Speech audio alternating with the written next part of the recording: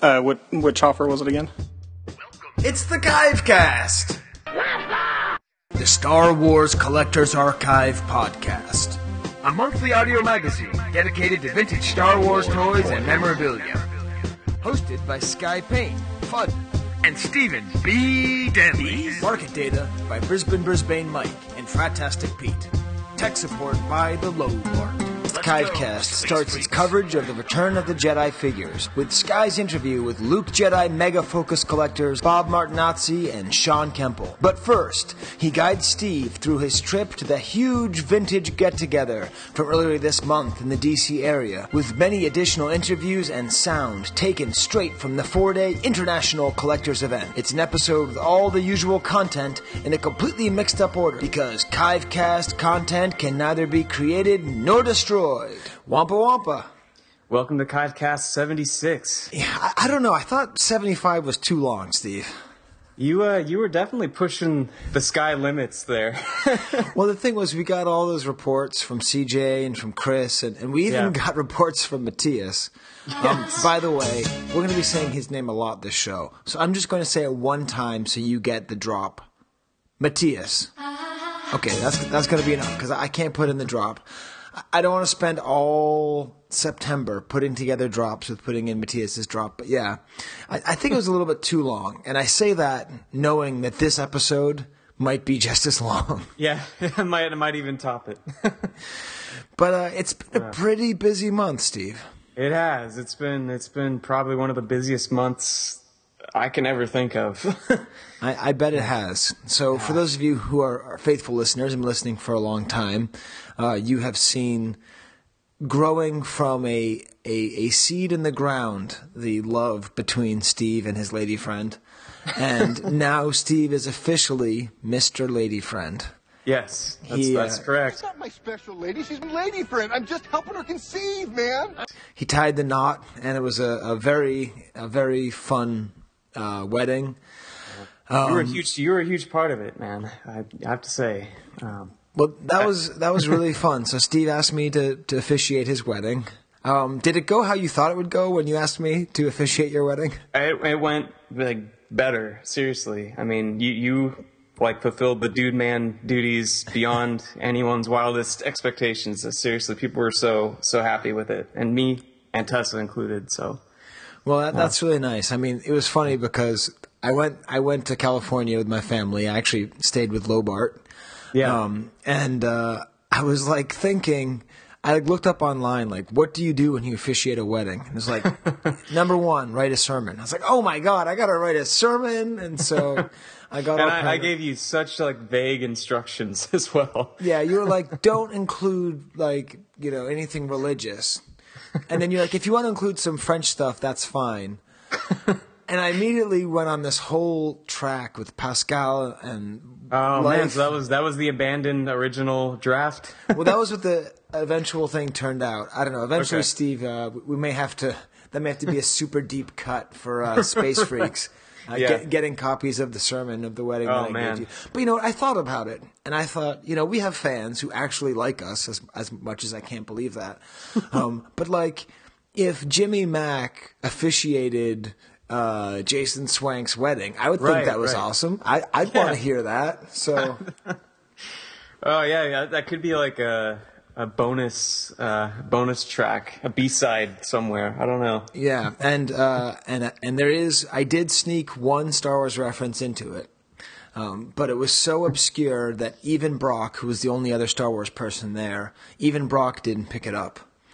God. So. Yeah, I've told you about that, Steve, right? You know what? I think you did, but my mind and memory of things is so blurry that I'm going back to it. But well, it's okay. You can reread it sometime. Okay, I have it. I'm gonna reread it and discover it. But yeah, that was fun. That was up in Portland, and a lot of today's episode. What am I? A lot of this month's issue is going to be about friendship and collecting. Yes, and it was really neat because. Brock is one of Steve's best friends, and I like to think of myself as one of Steve's best friends. And, you are. I've known Brock for 11 years. I've spent probably 10 to 15 hours with him, but I never actually really had a chance to talk with him. Yeah. So it was just this really fun thing of like, we talked about Star Wars a little bit, but not a lot. And it was mostly just getting to know each other. And we always talk on this show about how important time is. But it's really for the social aspect, it's really important as well. Yeah. Yeah. Because I've, for over a decade, thought, that guy's cool, but never really gotten to know him that well. And now I feel like I really do. So... Yeah, that was kind of like one of my hidden agendas is hopefully you guys would get to spend some time together. Well, that's funny. Well, it worked out. And we actually ended up hanging around with Steve's family. Yeah, I'm so like, I wish I was a fly on the wall for that, or that it was there. It was. Man, your family is wild, Steve. They are. Whatever image you have of Steve as being this like reserved guy, whoa, man. Steve's family is, whoo. Man, they're an interesting bunch. They are, but it was actually really sweet. For those of you who, one of my favorite parts of the weekend was Brock and I explaining to Steve's family how great Steve was and how good he is at being on the podcast and organizing the California Club and all this stuff, and they couldn't believe it because, of course, Steve doesn't brag about himself. But it's actually funny. I just learned today that people who, in Spanish, there's this expression for people who brag a lot. What's that? You say about them, they don't need a grandmother. No necesita una abuela. Like, because your grandmother always gives you the compliments and says how great you are. Yes. Oh, so, man. I just learned that today. That was pretty good. I'm going to have to remember that. That is good. But you know what, Steve? We're doing this first episode of Return of the Jedi. We said farewell with our 6.5-hour jubilee that we recorded for 75. Yeah, we just couldn't let go of Empire Strikes Back. We couldn't let go. go. That time has passed. It is over. And we haven't even talked about what the figure of the month is this month, Steve. No. Of course, if we're starting with the Return of the Jedi, who should it be, Steve? Well, it depends. I think what we're going with might counter common opinion, but we're going Luke Jedi first. Yeah, now it should be Akbar. There's a good reason for it. Yeah, it should be Akbar. Yes. But we thought that was predictable. And things that are predictable are a trap. So we wanted to mix it up. To make a true Admiral Akbar episode, we had to make a trap. So that, no. It was actually, for reasons that will become clear, a chance popped up to interview Shawn Kemple and Bob Martinazzi about Luke Jedi, which we'll be doing at the end of the episode. But that's the fun thing, Steve. This episode is going to be a long and winding road. Oh, my God, Steve. You did it. I mentioned that. Is this the second time on the show I've mentioned a long and winding road? It is the second time, yeah. What is wrong with me? I don't like that song at all. I know you don't like that song. That's why this is just cracking me up. What the obla di bla da am I thinking? Oh my God, I've done it again! How many bad Beatles songs can I get stuck in my head? I just feel like a fool on the hill. Okay, I have to stop. You left me waiting here. This song sucks. A long, long time ago. Why are you singing like that, you schmuck?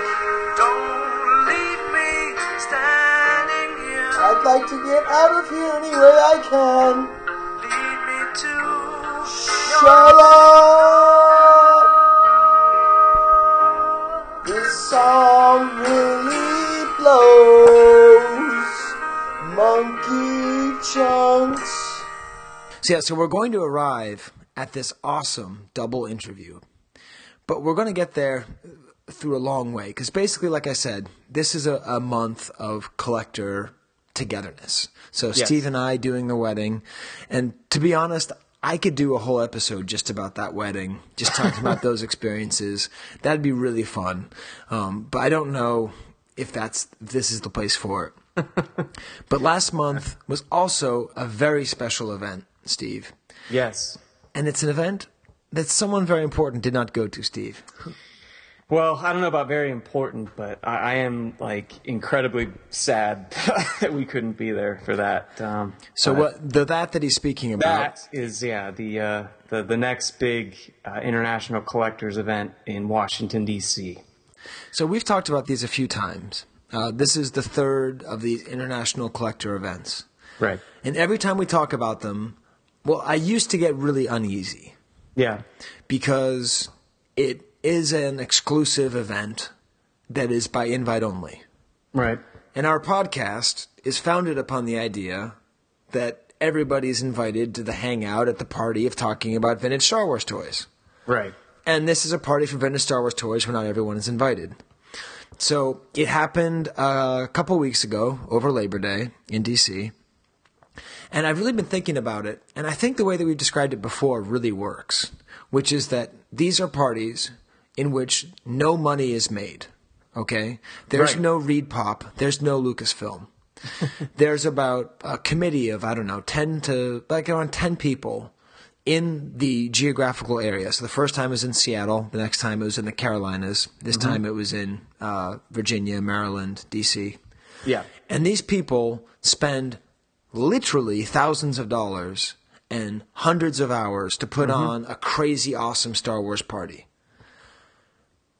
It's remarkable. It's remarkable, and they can only invite enough people that can fit in their houses. They can fit in their right? houses. That's it. Yeah. That's how they do it. So they invite the people. The main people that are there are locals, so members of the Detroit. Right. Detroit. Yeah, so I'm assuming you got to meet a lot of local DC collectors that you probably hadn't before, right? Yes. Yeah, we're gonna be talking about at least one of them in the upcoming show. Great. And so it's mostly locals, and then other people that those locals know well enough to invite into their house. Right. So that's kind of the way I'm thinking about it. And I'm hoping to be involved in the planning of one of these shows, and I'm like, and sometimes, Steve, I think you will as well. I hope so. I hope in California. So, when I think about all the collectors in California that weren't there, right? Like awesome dudes who I absolutely love, but it's how am I going to say, hey, thanks for inviting me to your house, but there's this other guy, and you don't know him and you've never met him, but he should come too. Yeah. So it ends up being kind of exclusive that way. But I'm tired of apologizing for that, okay? Because if you're listening to the show, and you keep listening to the show, you're going to be at one of these eventually because you're a serious collector and you're dedicated to this hobby, and that's why you listen to this show. And what I wanted to do was, again, this is my second reference to Rebel Force Radio, but they always do this thing at Celebration, leave no fan behind, right? That's what they say. Well, Steve, you were left behind. Yeah, but it wasn't necessarily, out of being uninvited. Yeah, but you couldn't make it. No, just I like couldn't someone make who it. can't make it to Celebration because they're too busy at work, and there were some people who were invited who couldn't make it, and so it's what I want to do is I want to take you through the entire event. Yeah, that sounds awesome. You, Steve, are going to be in place of our listeners. I'm going to take you to the fabulous collections that I got to visit, like those of Jonathan McElwain and Bill McBride.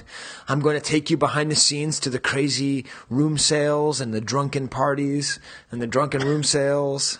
I'm going to take you on the road trips for the funny jokes, like the part where Yehuda climbed a plastic cow. Actually, that's it. That's the whole story there. Yeah. And I'm just gonna kind of take you through it and share it with you. And awesome. And what I want the audience to feel, if I can ask you to feel something, is that you're kind of coming along. And as you go along, there's all these awesome things I saw, Steve, that I'd never seen before.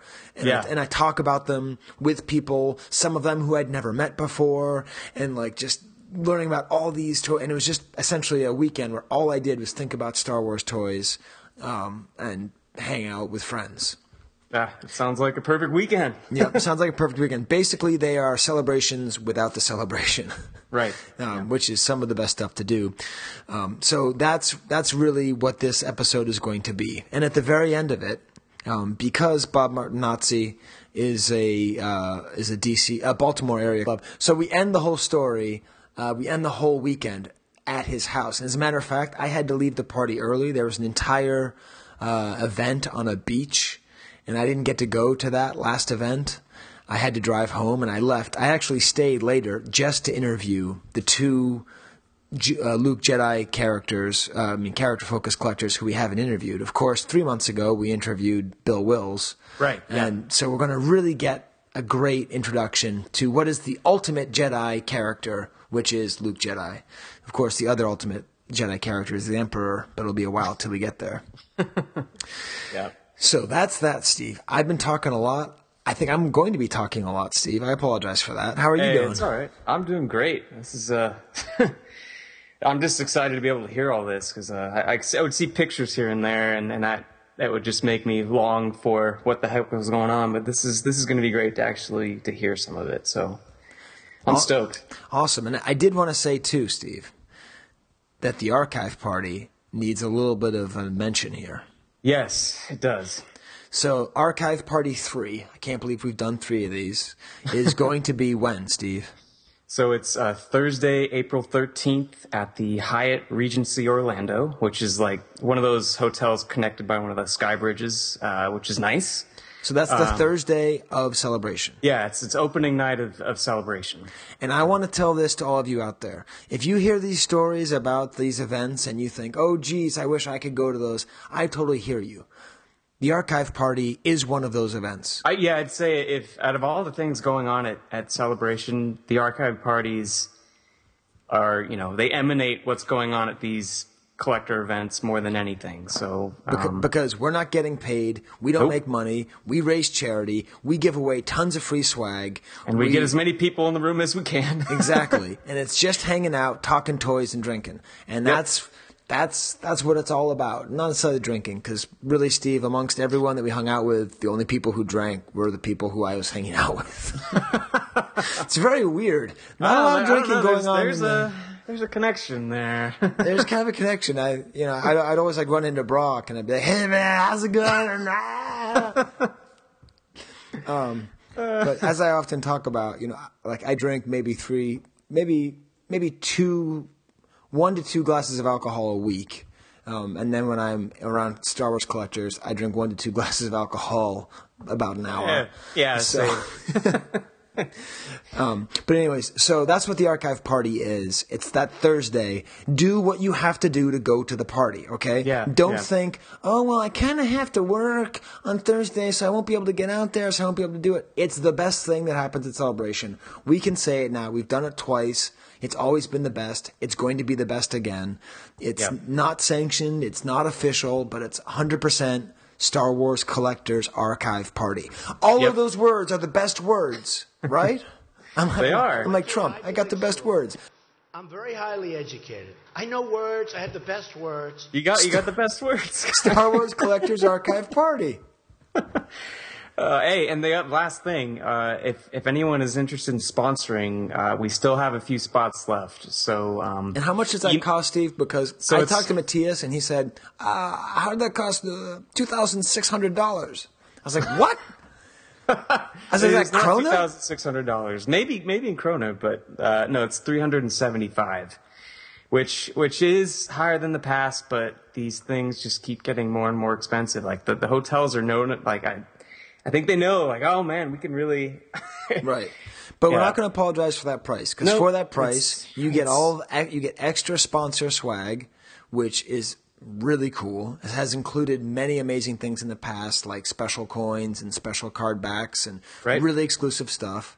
Yep. Plus, you get to bring a guest. You get to bring a guest. Plus, you really help us put this thing on, because that's the whole point. We don't make any money. All the money that we make goes to charity. So the more sponsors we have, the less money we have to charge people to get in. So you giving us money means other people have more fun. Other people have to pay less.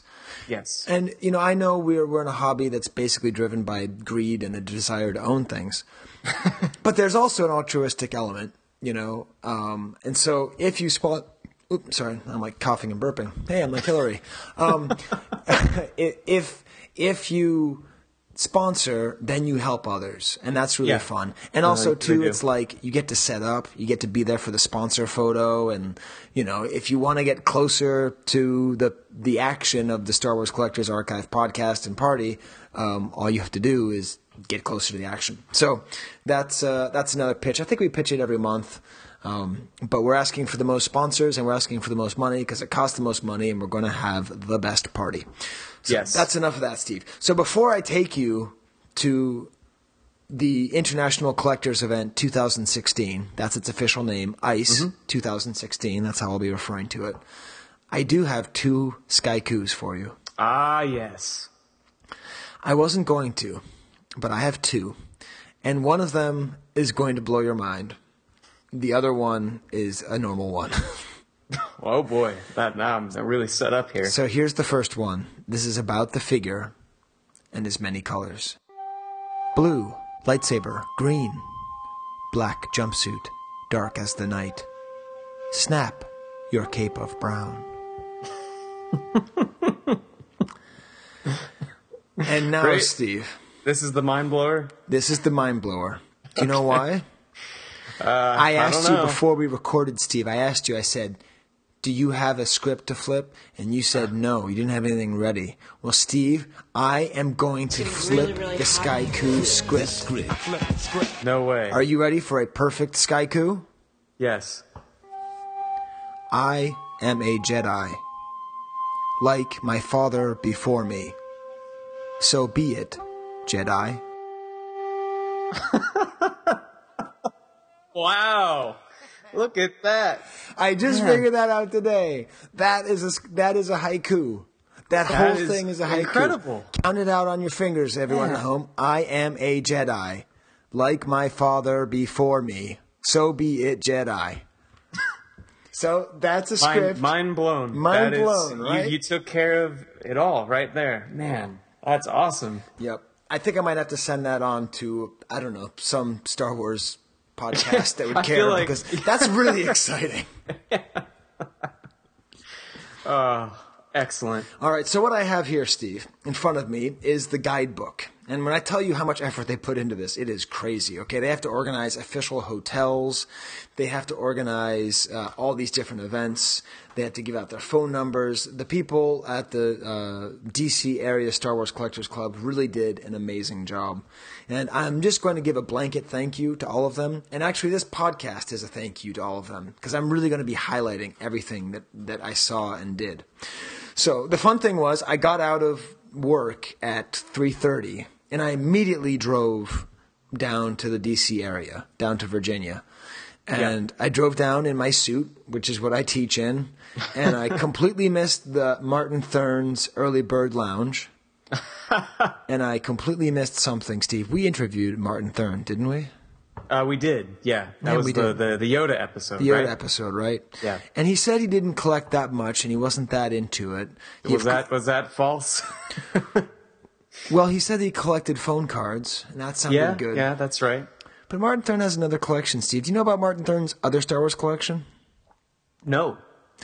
He has the world's most complete collection of Star Wars pornography. What?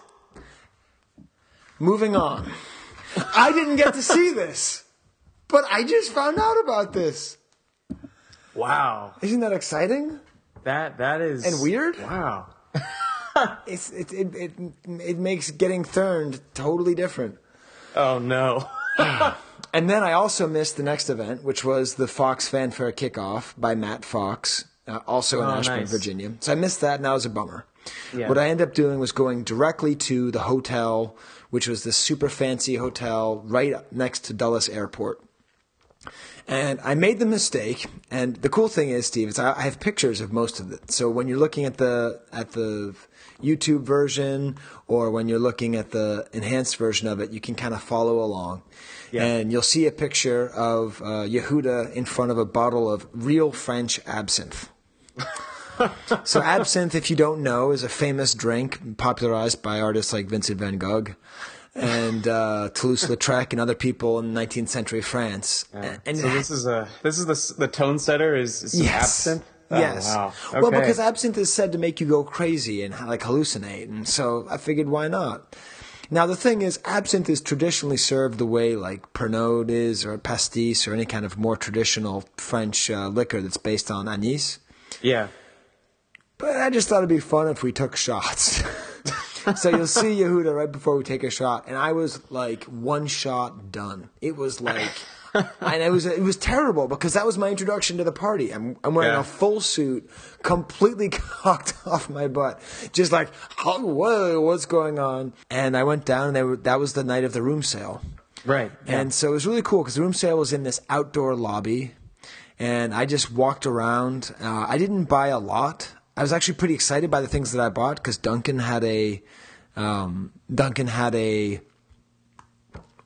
like little booth where he was selling stuff. Oh, cool. And I just bought stuff that I didn't know what it was. So I'm going to show the picture, and later we're going to have Duncan That's the best on kind of buying. and say, "What did I buy, Duncan?" One has got Empire Strikes Back. One of my favorite artists is Orai. He's a Japanese artist. Yeah, you're right. You did the poster art, right? Yeah, I did a poster art. It's like this little small version of the poster. Wait, what does it have on the back, Skye? I might know what it is. I don't know. It's got like 3PO and R2 on it. Which poster is it? It's the cool one with the super diagonal Millennium Falcon and the best depiction of Lando you've ever seen. Like he's backlit. It's the Empire Strikes Back poster. Yes. Yeah.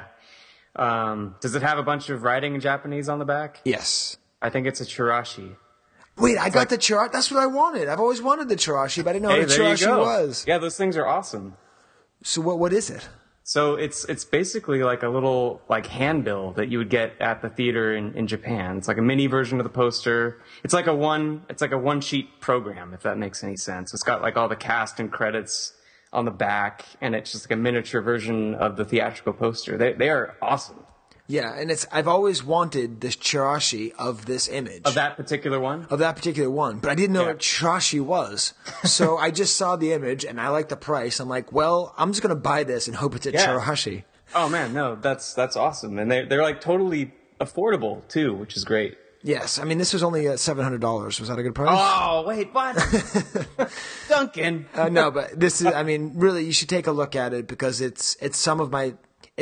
I don't know, it may be my favorite art. I mean, it's hard because it's rare, it makes it more fun for me. I like it more, but it's just got all these great images. He does a really good job with the Luke X-Wing's engine being overtaken by weeds and just the way he does Lando. It's just Lando is so heroic and mysterious. That's a great image. Skye here. I've since come to realize that there is no Japanese writing on it. And whatever it is, it's not a chirashi. But I don't know what it is. So maybe Duncan will come on next month and correct poor old trademark stupidity Skye. Then I also got in honor of the Vintage Pod, it's like a little notebook. And it says, "May the Force be with you," with an image of the escape pod. Oh, cool. And it says on the corner, "This incredible behind-the-scenes story of the incredible behind-the-scenes story of the most extraordinary motion picture of all time." But it's just a blank notebook. So, what? That makes no sense. So I guess you could just write the most amazing story. Oh, that's awesome.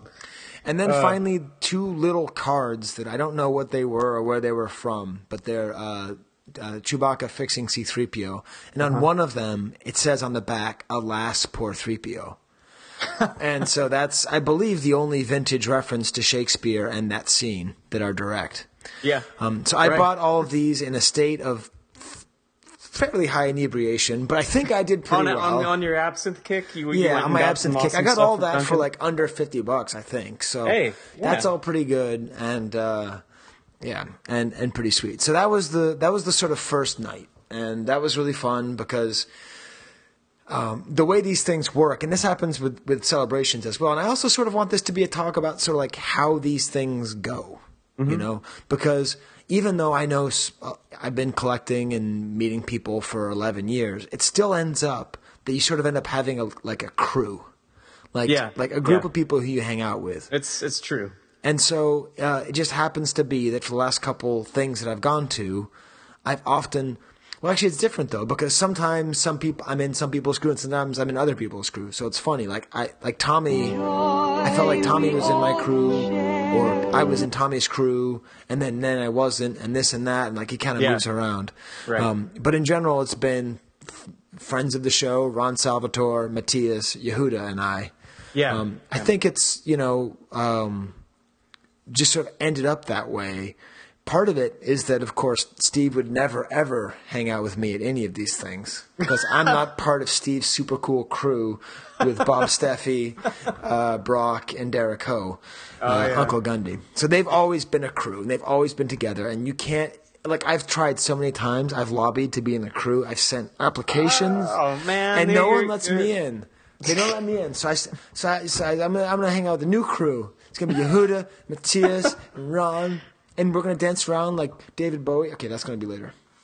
Yeah. So that was kind of cool because it was sort of getting set up. But the neat thing about the sort of crew thing is, you know, you end up driving in the same car or whatever. Right. But then you get to these big parties and you just kind of spread out and you talk to other people and then you kind of get back together. The nice thing about it is it ends up being a thing of where you can actually form a real friendship because I have real conversations with the people who I hang out with, you know, who you room with. And then it's also a party where you meet other people and just kind of hang out. So it's a really nice mixture of superficial partying and sincere friendship building. Yeah. It's a good way to put it. Yeah. So I guess that would be my suggestion to you if you're going to one of these things is try to, you know, have a crew, you know, like definitely don't stay alone. Like don't sleep alone in your room. Get some roommates, hang out with the roommates and then kind of meet up and yeah. So I remember when I started going to these kinds of things, I would think that the crews were cliques, like people trying to exclude me, but it's really not. It's just like people, you know, friends hanging out and then they're totally open. So yeah, that's great. So that was the first night, which is not very exciting. Well, actually, you know what? I got a chirashi, which is great. I got an item that I've wanted for a long time, and I didn't even know it. I just know that I like the art. Yeah, that's funny. So then that was the Friday, okay? And then Saturday, they do these things called Kessel runs. Mm-hmm. This was started by the Seattle crew. And what this is a giant tour of many different collections. Like quick, rapid fire, like tour stops. Right. And you end up just driving a lot and going, and then you just see great collections. You see great stuff you'd never seen before. You meet people. You have some really sometimes funny and wild experiences. This is where a lot of the funny jokes come up. This is where, if you've heard the one in South Carolina, when Matthias couldn't get the gas and we all ran out and that guy, like, we couldn't buy gas on Labor Day and anyways, all these crazy things happen. So I'm going to take you on a Kessel run. All right, cool. The first place we're going to go is to Hector and Sam Hilario's Tatooine Sweatshop in Broadlands, Virginia. Now, a couple of fun things about this. First of all, Yehuda is the worst person to give you... Okay, he's the worst person to drive. Never let him drive you anywhere. If you've ever seen the TV show Mr. Magoo, that's how he drives. So nothing bad ever happens to him, but if you're paying attention, you see all these near misses and it drives you crazy. So the worst thing is... He doesn't leave a path of destruction in his seat. He just near misses. Just near misses. So the worst thing you can do is have Yehuda drive. The second worst thing you can do is have Yehuda navigate. Because he'll turn on the Siri or he'll turn on the Waze, and then he always talks over the Waze, and then he doesn't pay attention to what it's saying, and he always talks really loud, so you find yourself straining. You're straining to hear that little tiny voice. In 500 feet, turn left, while he's just going on. So it ended up that we parked like a mile and a half away from this place. It was in a weird development, and all these other people drove by. James Gallo drove by. All these other collectors drove by. Like, what are you doing walking? But that was one of my favorite moments of the whole trip because it was just the four of us and we were just walking and it was a nice day. As I said, we're out for a frisky morning munchin'. And we ended up going there and it was this really charming collection. I've never met Hector. I've never heard of Hector. Yeah, neither have I. So this is, So he's one of these DC guys. Mm-hmm. And so his collection was interesting. He had a great display of Star Tots, which you don't really need to discuss. His daughter has a C-3PO and R2-D2 room, which I unfortunately didn't take a picture of, but it's great because it's a mixture of everything. It's not really vintage. Yeah. But I've never seen R2-D2 and C-3PO displayed together. And it's great. Like the color, the blue and the white playing off with the gold. The gold, yeah. And she had lots of fun stuff that I hadn't even seen before. The one thing that I'd never seen before was a Return of the Jedi clip-along. Have you ever seen these, Steve? Wait, what is a clip-along? Okay, we're going to need to talk to Duncan. Duncan, help us out with the clip-along. I know you're still listening to the show. There's an R2-D2 clip-along, which it says it fits right into your pocket. but I don't know what it is. So that was from his daughter's collection. Okay. They served these crazy, like, alcoholic mushroom chocolate drink. Wait, mushroom? I mean, You mean like marshmallow? Marshmallow. I'm guessing you meant marshmallow. Marshmallow drink. And that would be And that was really good. And then the next thing I see, he has a lot of great stuff in his collection, but then he has this whole area of Darth Vader related bootlegs and fan-made items from South America. Only South America? That's like We're talking Peru, I think Bolivia, like all these countries where we just haven't seen things before. So I'm going to show you pictures. But right now, we're going to hear me interview. And it's funny because I don't think he knows what the show is. So I was just talking to him with a microphone in his face. But it was too cool to pass up. Yeah. So in the event that you are a faithful listener, Hector, I apologize for assuming that you're not. And here is my interview about a lot of very strange and beautiful Darth Vader items from South America. Have you seen the... Okay, so I am here in Washboard,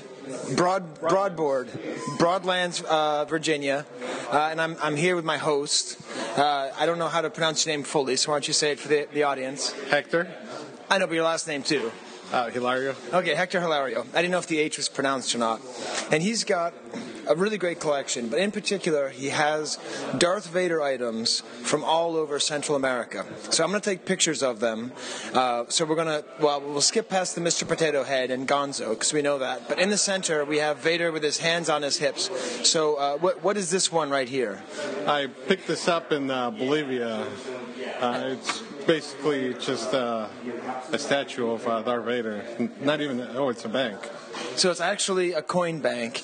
And was it like in a shop or was it in a market?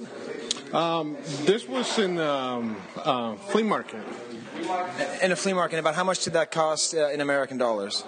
I believe it's around $10, $15 tops. Yeah, it's awesome. It's great because he's got these weird bug silver eyes that make him look kind of like a bug. Okay, and then next to it we have something from Peru, and you have a nice write-up here. I'll put a picture of that on the podcast as well. But it's what exactly is this Peruvian Darth Vader head? It's supposed to be imitation of what the Peruvian people used to do hundreds of years ago.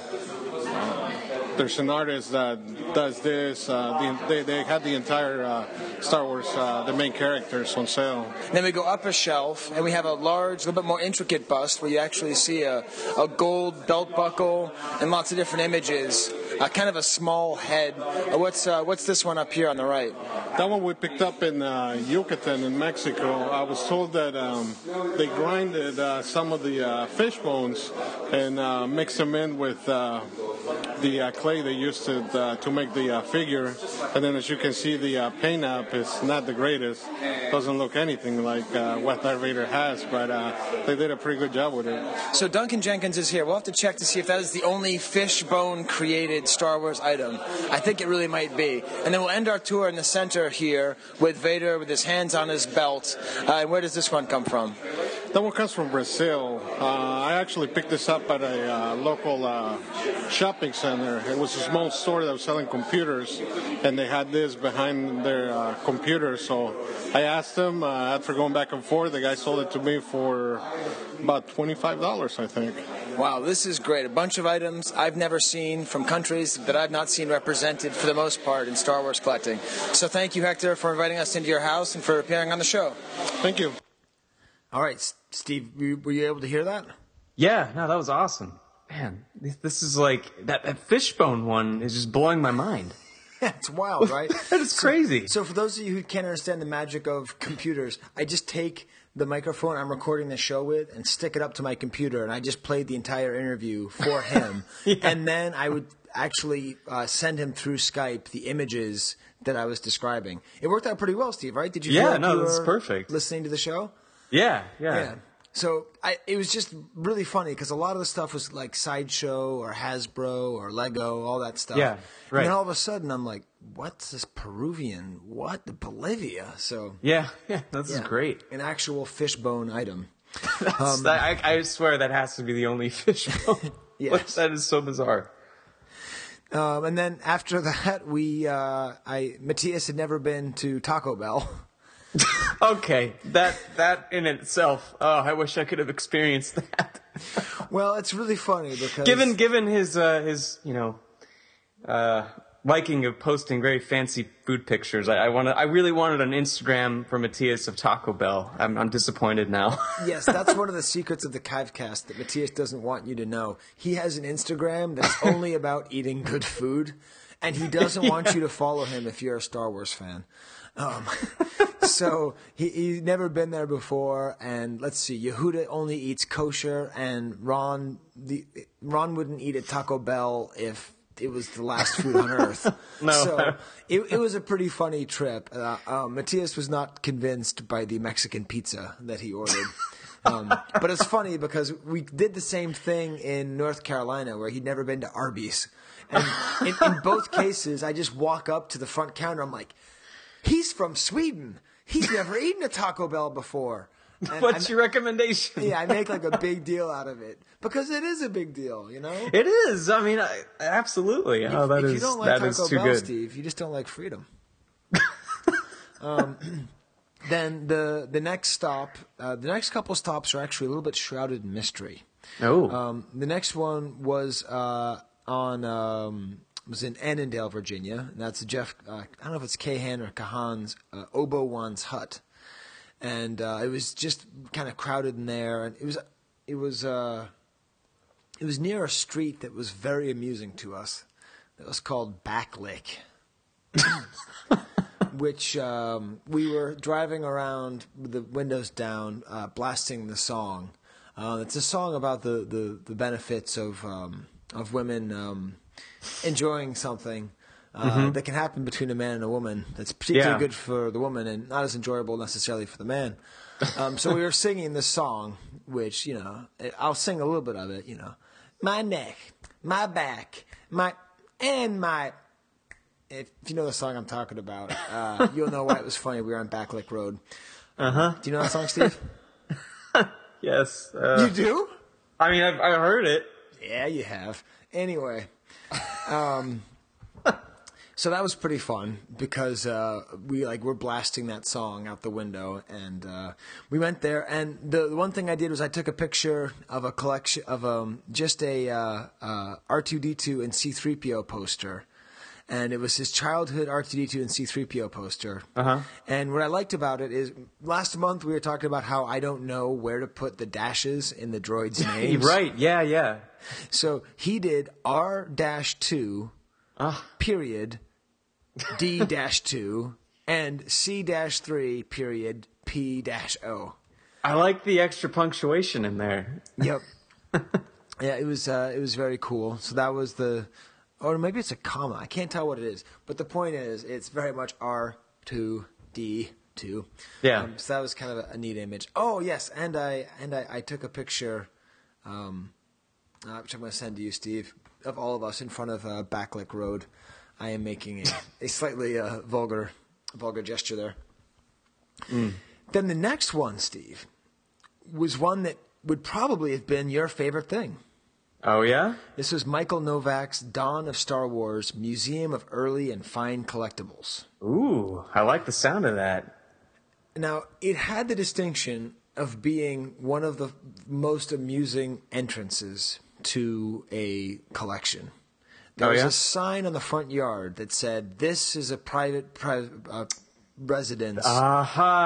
Do not bring your phone past this sign. It will be confiscated." There's like all these warnings. And it was just really funny because we thought we were like in the wrong place. We didn't know if we'd walked into some kind of weird like Black Ops building or something. But it turns out that he had just got this set up for this party. Like he'd set it up the morning of.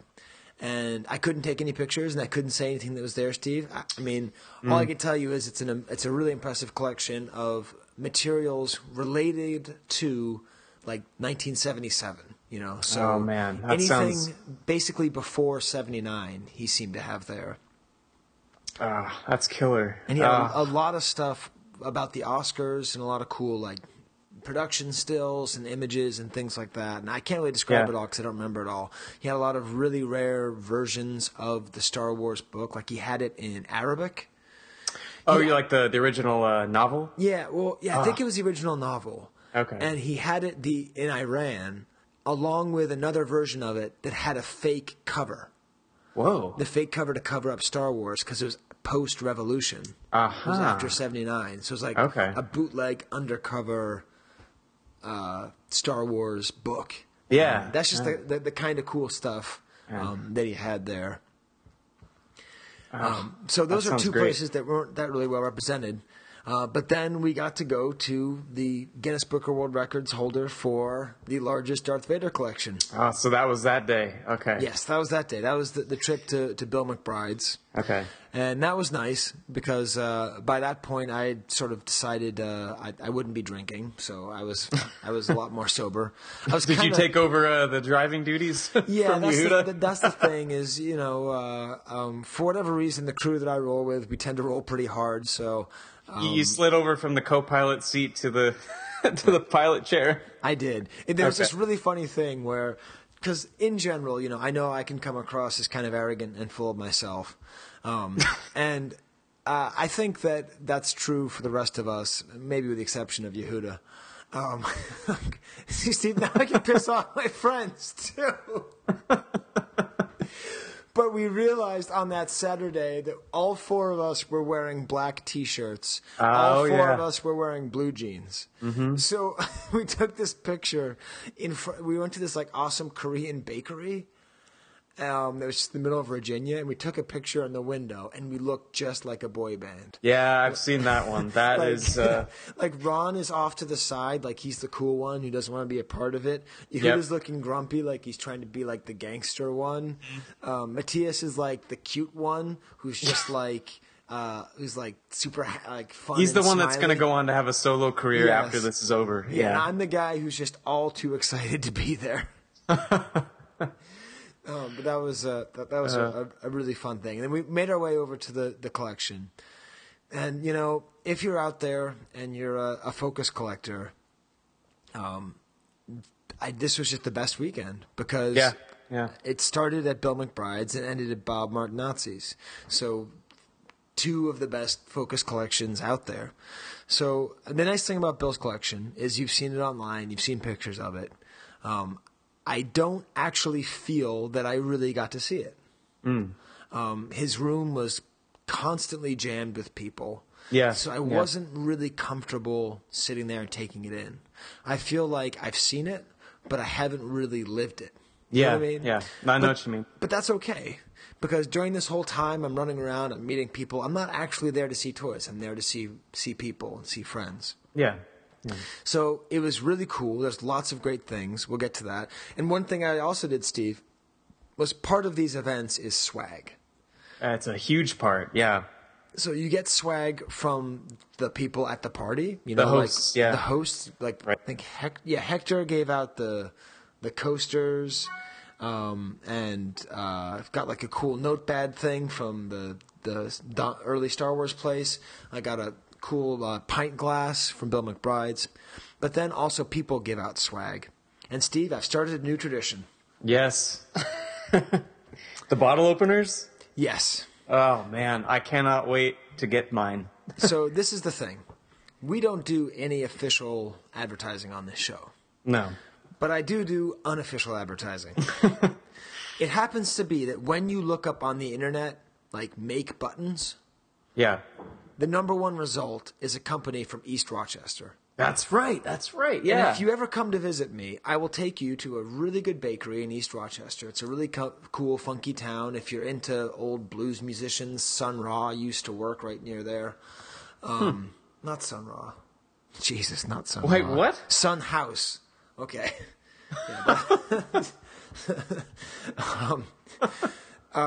That's not at all the same person. No.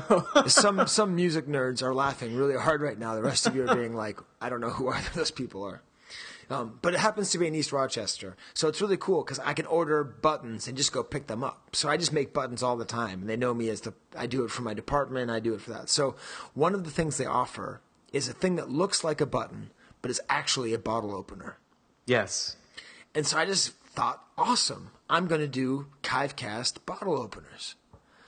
But the thing about swag, Steve, is there's so much of it. There is a lot. You just get kind of tired of it. You do. I mean, you like it, but you get a little tired of it. And so I thought, how can I make it more fun? And I realized the way to make it more fun is to make it so that not everybody gets one. Yeah. So what I did was I made 30 of 2 different designs. One from the Silver Striker, the famous B-Wing pilot image that we discussed probably 2 years ago. Probably 2 years ago, yeah.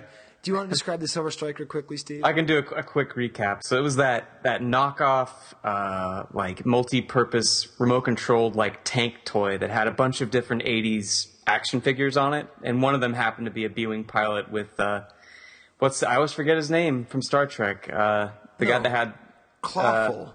I'm talking about the Geordi. Geordi. Yeah, so he has the little bar across his face, the B-Wing pilot. But then you have Clawful from Masters of the Universe, and then a snowtrooper that's like kind of decked out with gold plating and stuff. But it's like the B-Wing pilot is like the gunner on this crazy over-the-top tank that I guess was produced in China, but this one I got was sold in Italy. It's very strange, but it's one of my favorite things in my collection for sure. And the reason that was actually, I was just going to make that, and I was going to make it as like a tribute to you, and like, aren't we all missing Steve? Let's all have some B-Wing swag.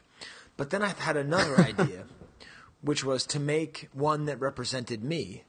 Yeah. So I got an image of Chewbacca from Uzai. Right. And I called it the Skye bottle opener. I called the one for Steve the Brahi bottle opener. And I made 30 of each. Mind you, there are 100 collectors at this event. And I made 30 of each. Yeah. I then made a 2-sided coin with each of the images on either side. Mm-hmm. And I flipped it.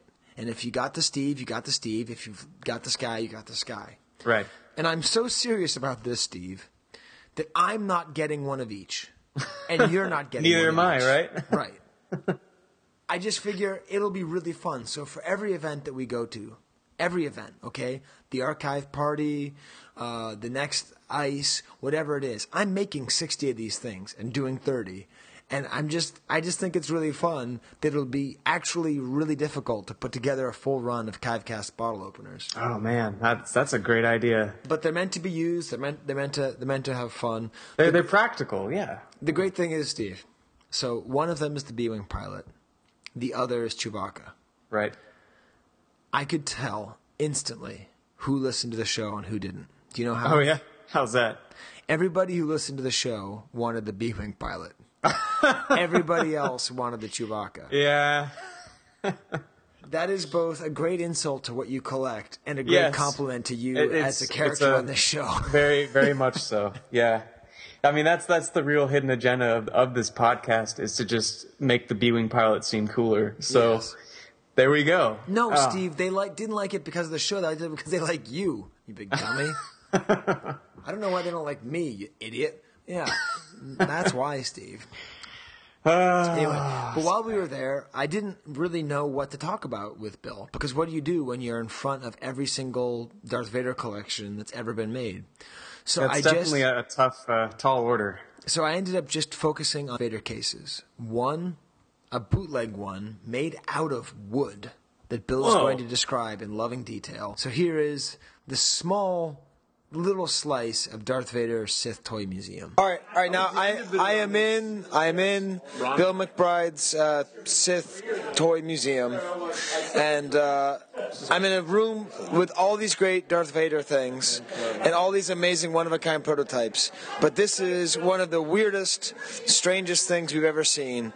It is a wood Darth Vader collector case. And I mean, it's made out of solid wood that was hollowed out by some craftsmen with metal hinges. What's the story behind this piece? It was actually a piece that I found on eBay, and when I looked at it, it was obviously an homage to the Darth Vader collector's case. And so it's just, I think the craftsmanship and the amount of work that went into this to make this, I think it really made it an exceptional piece. it's not only an homage to the Vader case, but it's a functional piece as well. So that's really what makes it exceptional for me. And do you know, was anyone else bidding on it? Yes. As a matter of fact, a good friend of mine named Ron. Who? Yeah, Ron's right here. Ron's looking at to say that guy's a jerk. So he's kind of a nice guy. But we tend to there's a couple key people we cross swords on eBay, and this happened to be one of those pieces I end up with. So yeah. Now, was it filled with figures? Do we know? Did you make little wooden figures, or what was it? I believe ideally it was made for action figures. Yeah, it's excellent. It's a really great piece, and it goes along with the rest of the action pieces. So, out of all those things, all the things here, the thousands of items, or I guess I forget the number. What's the number? We suck counting at 63,210. Out of the 63,210 items, this is the one we choose to talk about this month. All right. That thing is awesome. I mean, like, so did it come from the United States? Like, yeah, it came from the United States, and just someone's like, I'm not going to pay $10 for that. I'm going to spend 75 work hours and make it myself. Exactly. That's killer. But it's really cool because I think the more that things become valuable, the more that, known quantities become valuable. And yeah. all these unknown things just become so much more charming and so much more interesting. Absolutely. So that was that party. It was funny because Bill McBride actually made a sign for his own collection with him and Darth Vader. And Yehuda stole the sign, and that's just funny because he's famous for stealing signs. And we really let him have it for stealing a sign from someone who put him up in his house. It was really Yehuda. If you've never met Yehuda and you get to meet him, just say, why did you take Bill McBride's sign? Because he's taking a beating today. You know what I'm doing this weekend, Steve? What's that? I'm giving him a beating, but I'm going down to New York City to go to his kid's Bar and Bat Mitzvah. Oh yeah. That'll be fun. Yeah, that will be fun. But anyways, I may tease him, but when it counts, I may. Yes. An interesting piece of swag was from another company that we don't actually advertise, but we support, which is the Toy Chamber. Mm-hmm. Todd Chamberlain's toy store, which always has the best stuff at Celebration, the coolest, weird stuff. And I don't know. I showed it to you, Steve. It's a micro Wampa, and he's saying Wampa Wampa. He never talked to you about that, did he? No. I suspect that he doesn't listen to the show, and he doesn't know that that's our catchphrase. No, I think I'm gonna err on the side of he's given homage to your brilliant opening. Well, no, because it's not like I invented the idea of saying Wampa Wampa. Collectors were saying Wampa Wampa before I said Wampa Wampa. Yeah. Because of that commercial that we played last month. And we didn't trademark it. Stupid. Trademarking a registered property. Yes. I get animation rights to Mr. Banana Grabber. That's right. But anyways, so I would like to call that the first bootleg Chive Cast item. I like it. Yeah, I looked at it and I was like, I don't know what to think of this. I don't know. So that was really fun. There's a whole scandal about the hotel. Because really? If you haven't, you will be able to tell from this episode. Ross Cuddy is quickly becoming the goblin of the Chive Cast. By that I mean he's mischievous and he likes messing with stuff. That's kind of his. He has a really dry wit. Yes. And apparently he doesn't know if I hate him or not. Which is good. There's a surprisingly large number of people who I consider friends who don't know if I hate them or not in this hobby, and vice versa. You'll hear him being quite a scamp many times on the episode. But one thing that he did was there was reports that the hotel, the official hotel, because for every one of these events they have official hotels so we can all get together and be close by. He posted a picture of a whole bunch of bed bugs from some other hotel, and he was like, I don't think we should stay there. Now, this hotel had a bad reputation, but the picture was so disgusting. It was like a completely infested, and everybody en masse groupthinked out of their reservation, and they just scattered to the four winds, like an hour apart from each other, you know. And I made a joke and put a picture of the woman from The Shining, you know, talking about room 237, that kind of thing. And, yeah. And ultimately, we just discovered that picture wasn't even from that Red Roof Inn. Oh boy. It definitely was not a good hotel, but he was just kind of being a goblin. So there you go. I don't know if goblin's a good word. I'm thinking of the thing on the plane in the Twilight Zone episode. Yeah, I know what you're talking about. Yeah, thing on the wing. So one of my high school teachers would refer to people or things that would behave such ways as gremlins. Like gremlins, to me, that's like, what I meant. That's what you meant. Okay, not a goblin. Goblin. That might be pushing it too far. Gremlin, I think is what you're looking for. Yes. Okay. So, as we'll hear, Ross Cuddy ends up being the official gremlin. Gremlin of ice. Of ice and of the Star Wars. I think he's my gremlin, and I think I'm his gremlin. It's good. Although, I think I have to stick with Goblin. That's my I know. favorite. I think once you went too far with it. I think that's just where it is. So that was that. So we ended up staying in a hotel that wasn't. We weren't kind of all together, so there was no room sales. But that was fine. And then the next morning, one important thing to do when you go on celebration or stuff like that is remember to carve out time to call your girlfriend or your wife or your kids. So I carved out a little bit of time in the morning and made some calls. Because otherwise it's just like you just party so hardy, you know? Yeah, yep. So the next thing was really cool. It was a showing of the Plastic Galaxy movie in a movie theater. I saw the marquee looked awesome. That was an old theater?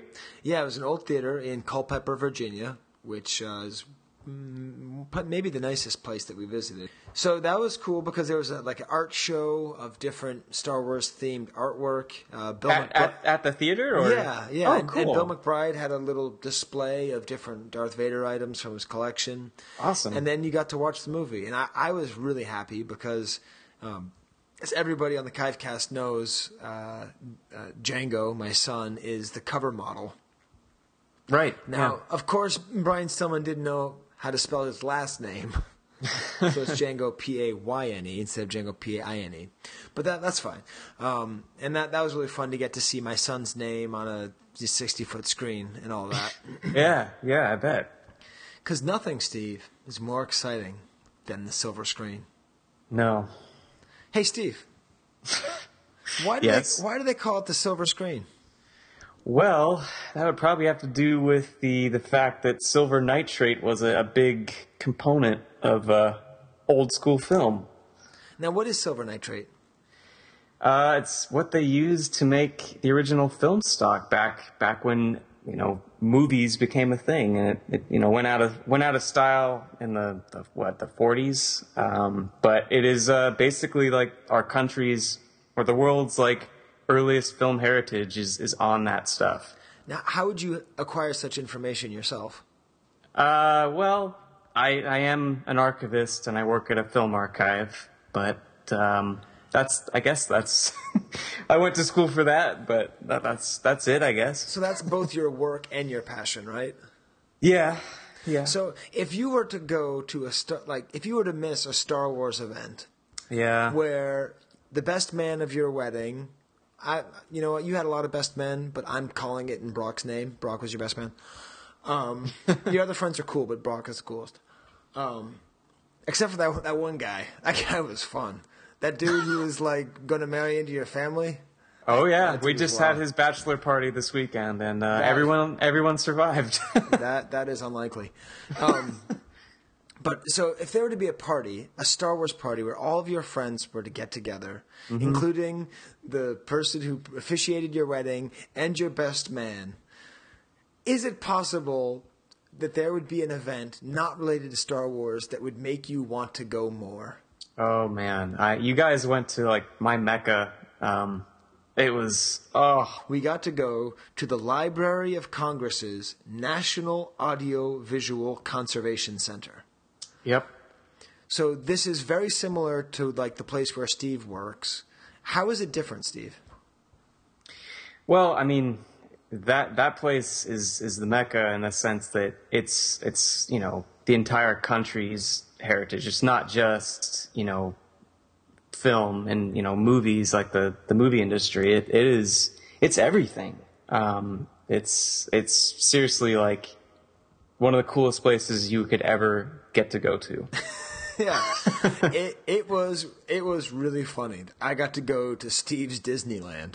Yeah, because the funny thing was, at the same time as that was being planned, the same time as that was a 35 millimeter showing of Star Wars. The original movie. I was going to ask you about this. You called me like late at night the night before this, and you're like, "All right, I have a question for you.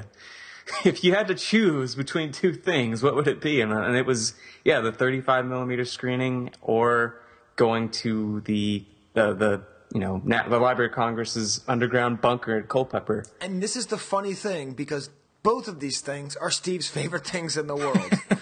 Because he loves old film, he loves Star Wars, so one of those events would be one of Steve's favorite things ever, and then the other thing would have been one of Steve's favorite things. But Steve voted in favor of the Library of Congress. I did. Mainly because, it's... I don't know. There's so much weight to it. Like I'm glad you sent me as many pictures as you did, because it honestly like made me so happy to see you guys there. I'm like, there's no other group of people outside of, other film archives nerds that I would, rather be there with. Well, that's the other part that was funny. I was sending pictures to Steve like every minute and a half. I actually had to explain to the woman who was running the tour. But when she was giving the tour, I was taking all these pictures and I was texting the whole time because I was sending you pictures. Yeah. And everyone, Chris Georgoulias came over and was like, "Man, why are you torturing him?" I'm like, "I swear he wants me to." So I was reporting back to you. I was trying to be your eyes and ears because I didn't really know what any of it is. But basically what the Library of Congress is, if you don't know, the Library of Congress is where America stores every single piece of media that has been made in America. Mm-hmm. So there's the Library of Congress for books, which has every single book ever printed in America. Right. And magazines, every single magazine ever made. So this was the Audiovisual Library of Congress. It was built in a bunker that was designed to house the president in the event of a nuclear war. It was dug out of the side of a mountain.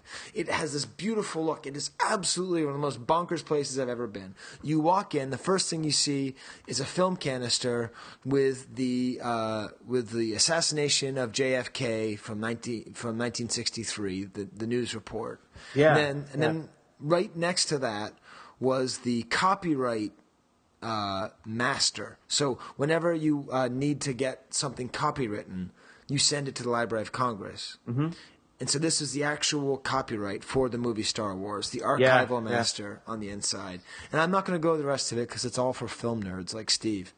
But I'll just say that we got to see some amazing items. Yeah, no, I am so glad you guys got to experience that, because not many people get to, at least in that way. So it's, And we got one to day. take tours. I have to say, Steve, the tour that you gave was cooler.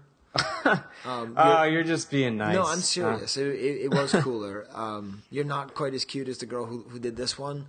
I think if I were attracted to men, you're cuter than her. You know what I'm saying? And one of the cool things that they showed us was the original nitrate copy of Dracula. Yeah, that is just. And nitrate blows up, right?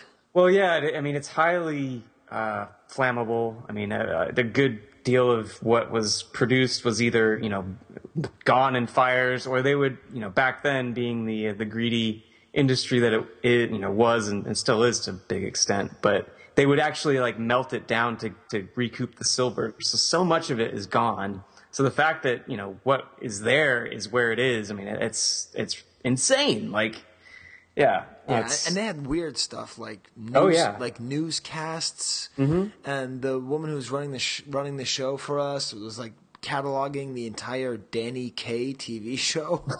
Yeah. And just all the work that has to be done and they did say eventually they're going to get to podcasts.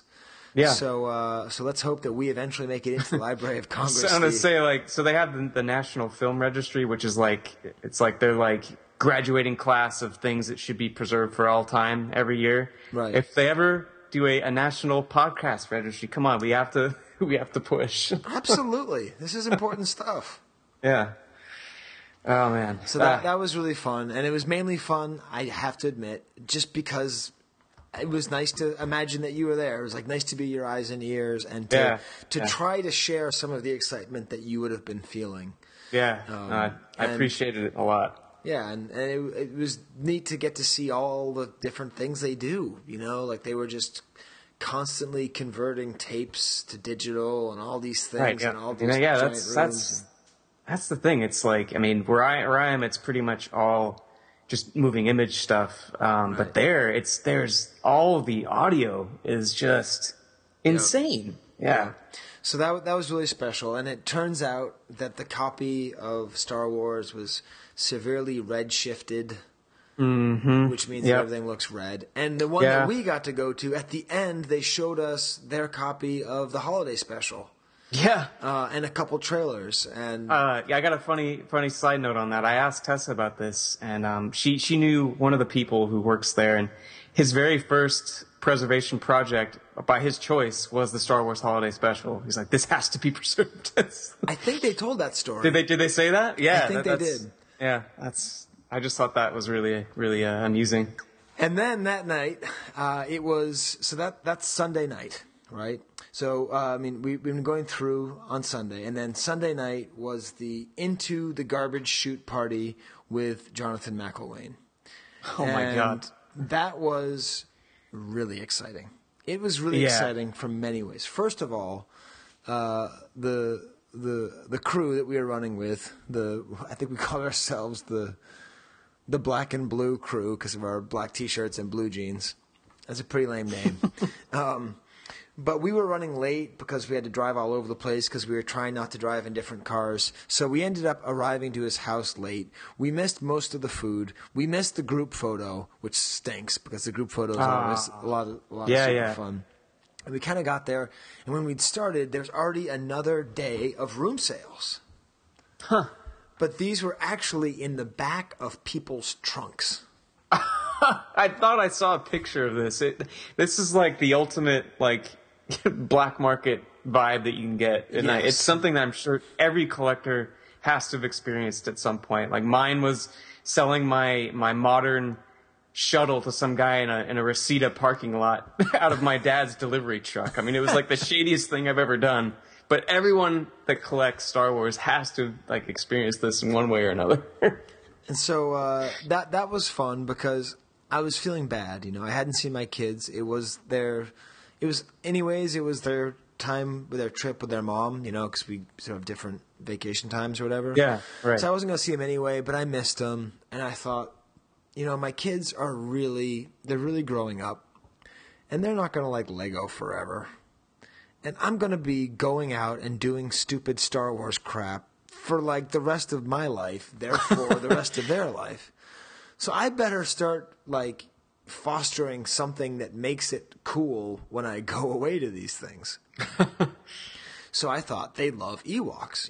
My son already has the Dooseum, the Dewback collection. Yeah. My daughter has the collection of female Star Wars characters. And I actually just got in the mail, Steve, from Official What's Picks. It's a signed Carrie Fisher picture. And nice. It's to Zola, to my daughter. Anyways, I'm very excited about that. But I realize, that Ewoks are the thing that they love together. And I'm trying to encourage something they can love together, not separately. Yeah, yeah. And, I got the great storyboard of Chewbacca on Endor, right? Yeah, on Endor going across.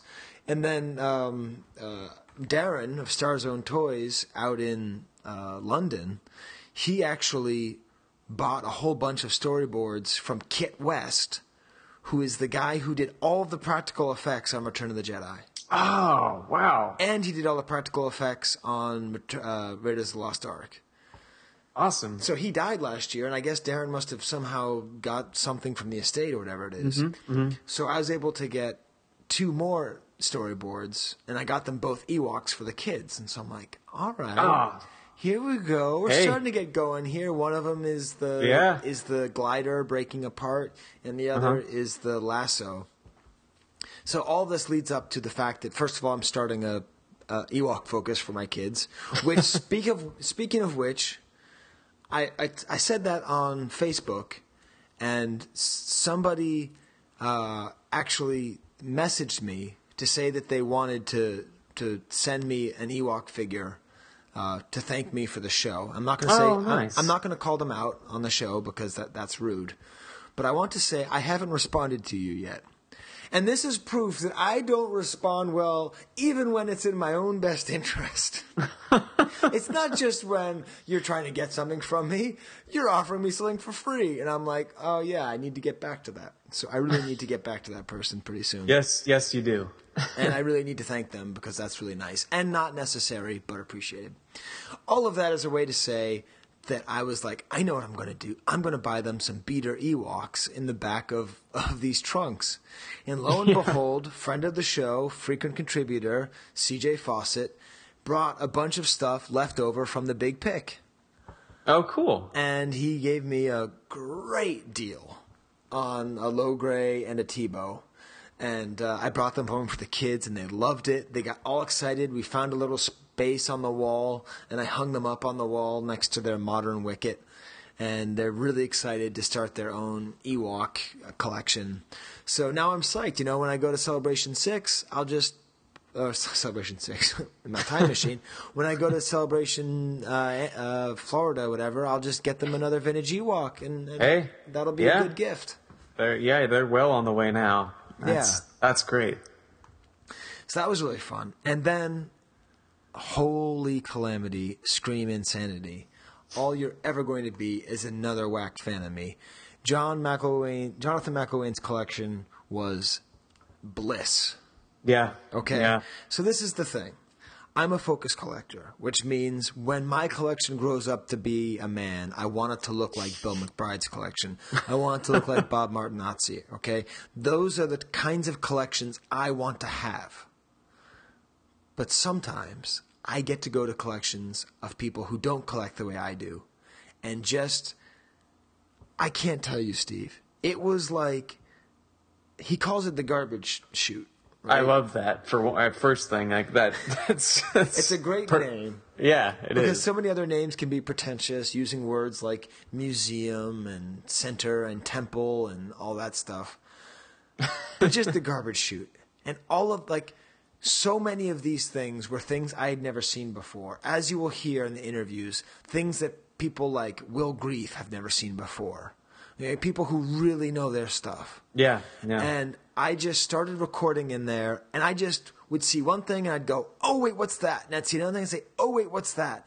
And I would just get so excited. So this is one of my favorite parts of this month's show, is just walking around and seeing what I see.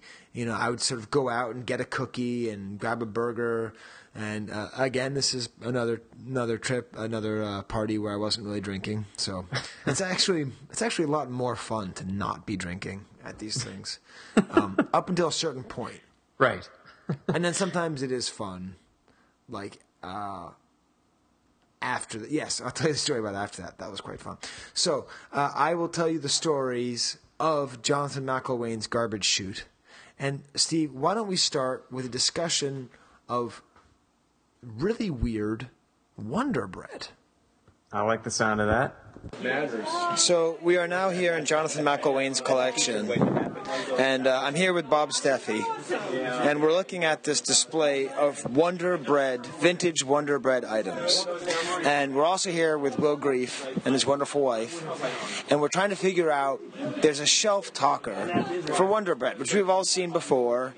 It says, there's free trading cards for Wonder Bread, but then there's another one. and instead of saying Wonder Bread, it says Bronze Town Talk. And I'll show you the picture on the enhanced version.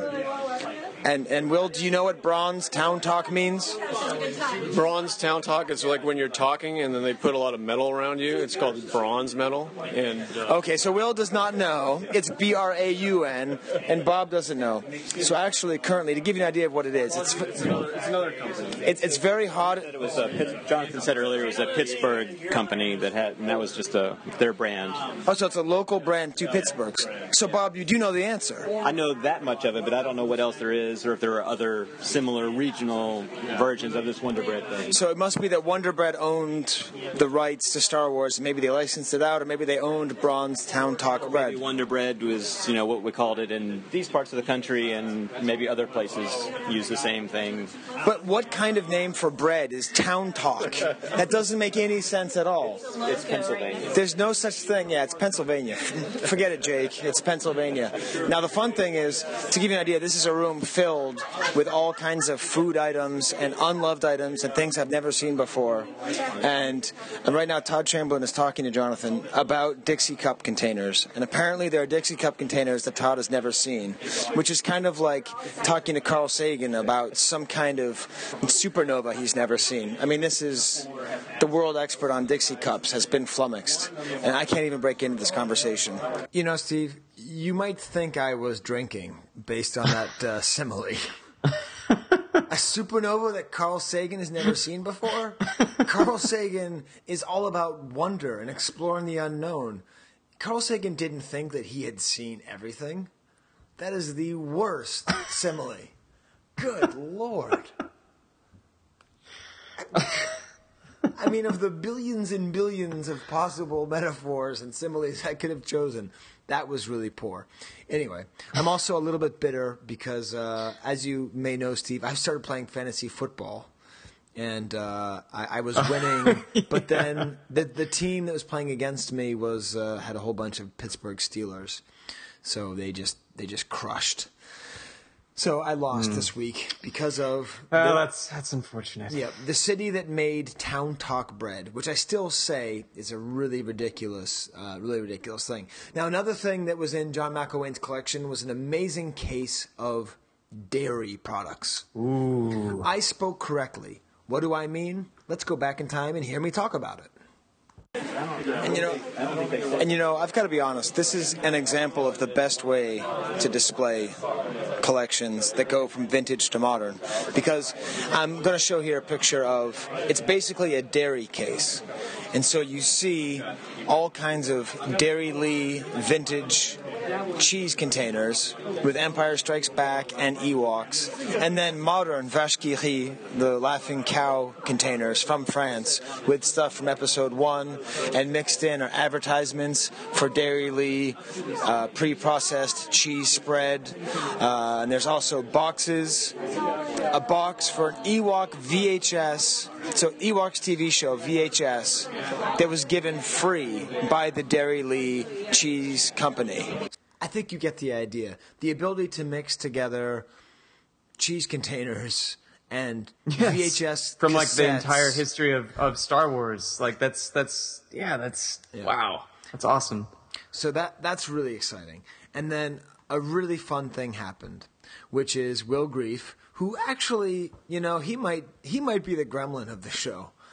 He's a provocateur as well. I'll say that he's maybe the American Goblin and Ross is the Canadian Goblin. As far as like giving us hell, remember that interview we did, and he did the lightning round on us, and he asked us what's our favorite kind of green onion. Yes, that's right. Yeah. That's right. I'm calling it, Will. You're a goblin. Not a gremlin, a goblin. Damn, I did it again. All right. Goblins are cooler than gremlins, because gremlins get mixed up with that movie. You know what I mean? That's true. It's true. All right. So he found something that he had never seen before. And this is a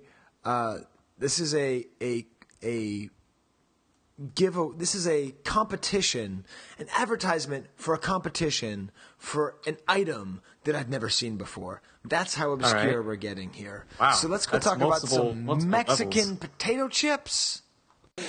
We're back here with Will Grief, who's walking away, and he wants to show me something that he finds really impressive here in, actually, Jonathan McElwain calls his collection the Trash Compactor. I don't know why, because it's one of the nicest collections I've ever seen, but it's a very impressive collection filled with all kinds of weird stuff, and he's now going to show me, oh my goodness. 1 second, so what is this? This is the most beautiful piece of trash I've ever seen. It's a Sabritas potato chip display from Mexico. And from what year do you think this is? 83. So it's a Return of the Jedi, El Regreso del Jedi, not Retorno, like it is in Spain. So Regreso, the Mexican spelling. And it's Sabritos potato chips. Sabritos te inventan a ver la guerra de las galaxias, El Regreso del Jedi.com. Wow.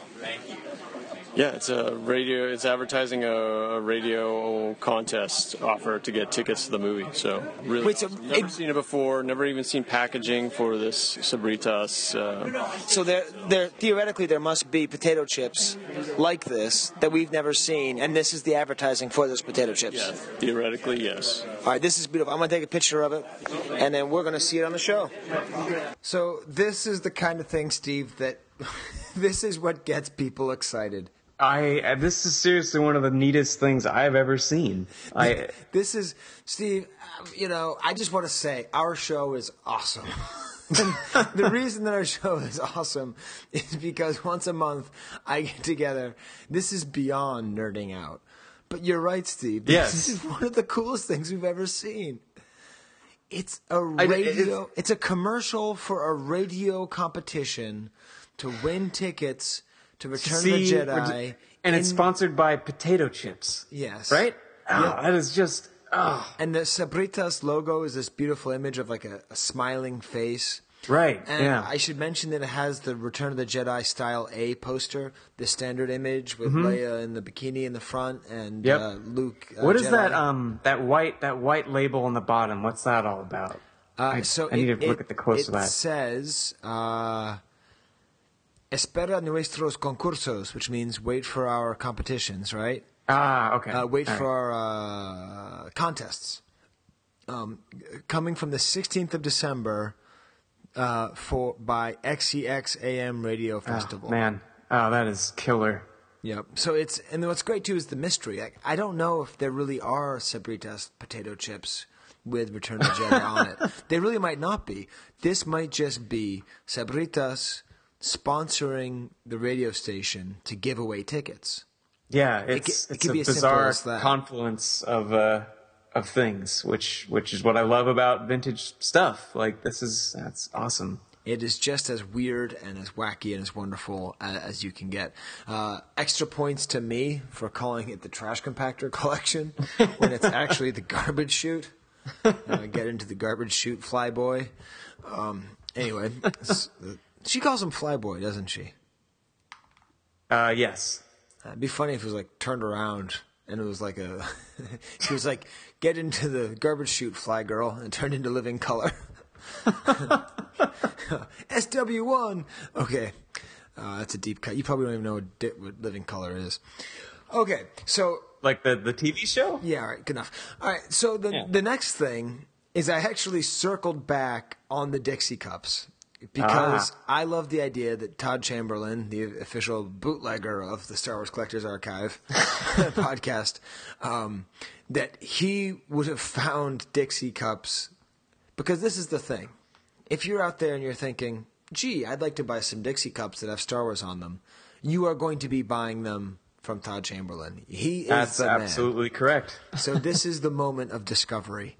This is the point where you realized, this is the point where you thought that you were done with the movie, and then you press pause and you see there's like an hour and 20 minutes left. That's what happens here to Todd Chamberlain in his effort to collect all the Dixie Cups. So no, that's perfect. So I'm here now with Todd Chamberlain, who just got finished his whole about half an hour conversation with Jonathan all about the Dixie Cups. And like I was saying before, he is the world expert on Dixie Cups. But you saw things you have not seen, Todd. What is it that you're looking at that you've never seen before? I've been buying Dixie Cups for 30 years, and I just today discovered that there are, in addition to the regular 3-ounce cups, there are also 5-ounce cups and 9-ounce cup size variations of. The cups don't have Star Wars on them, but they include the offer for the Star Wars story cards, and I had no idea that they even were made until today. So if we look at them, so we'll get a little closer here. What we'll see is they have nice little pictures of flowers and the very 1970s colors, and different herbs like basil, mustard, thyme, and dill.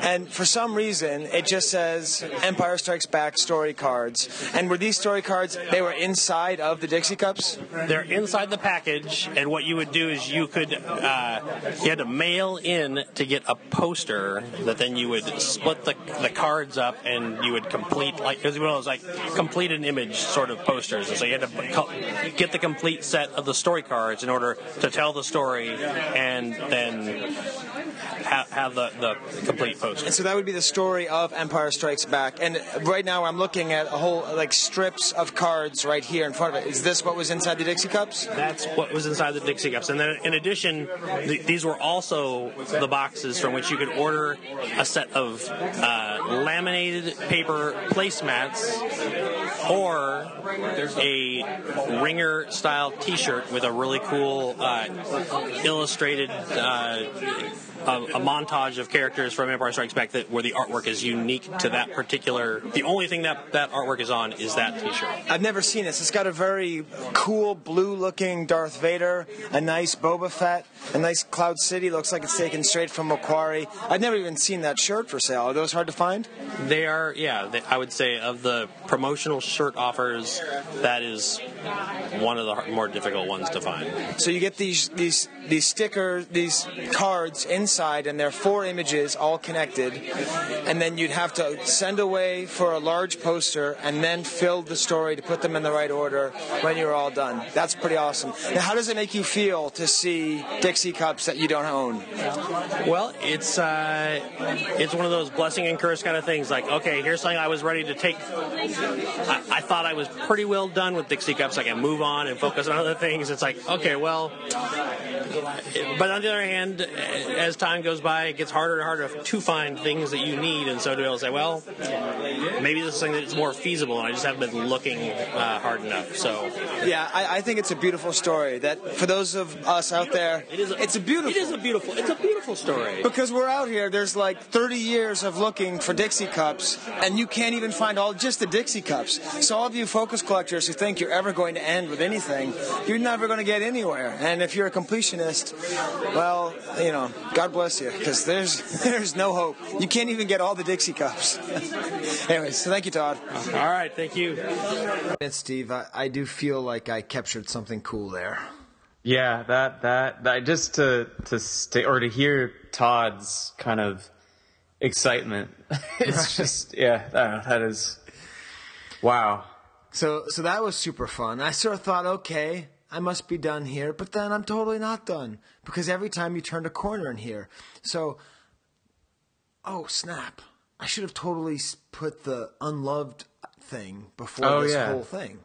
Well, I'll just put it in here now and just know that the entire trip to the garbage chute is an entire world of unloved items.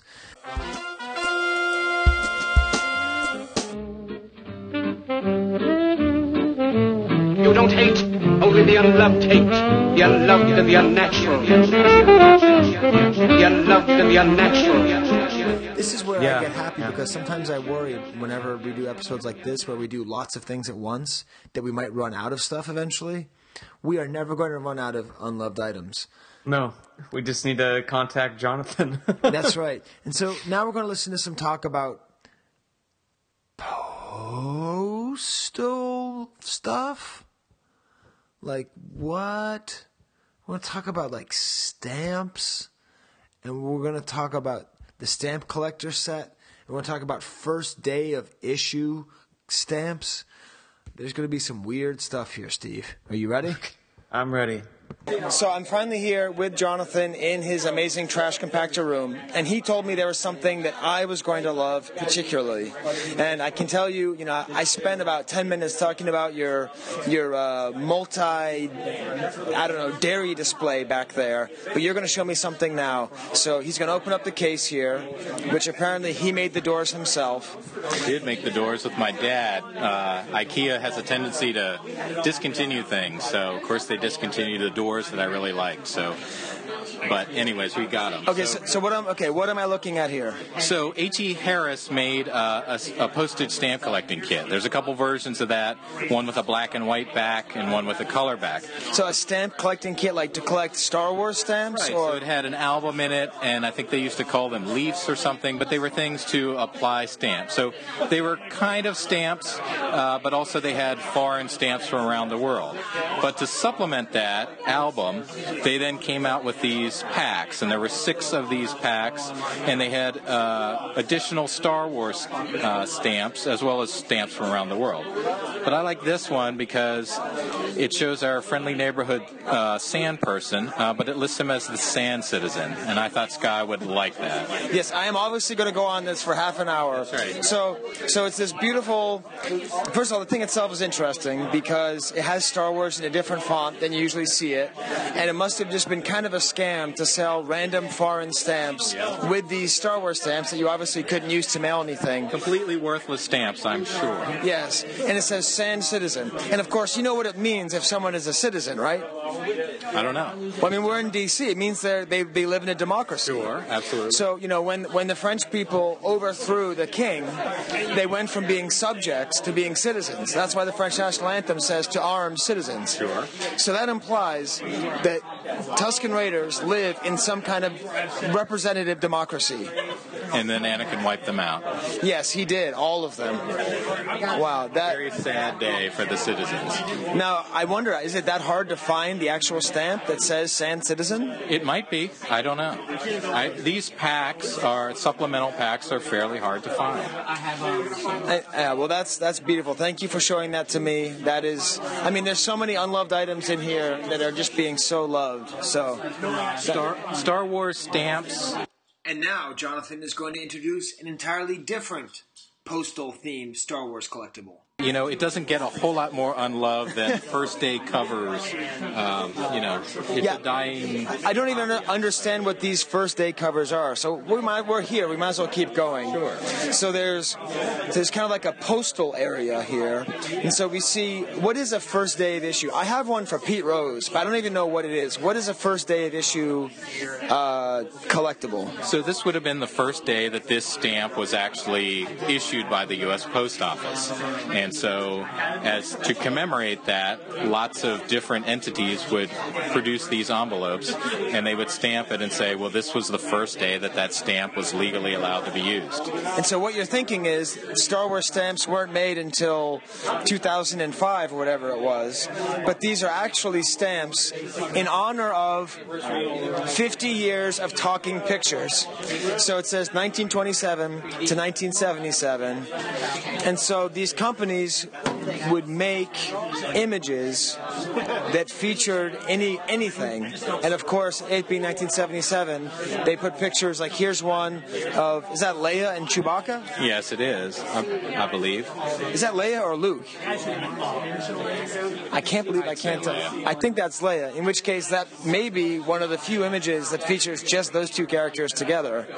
But this was a place called the Hollywood Bookstore, as I understand it, and they did a companion series. So there were 4 of these. There were science fiction themed, with sort of a circular image with different images from older science fiction films, and then a color image in the center from Star Wars.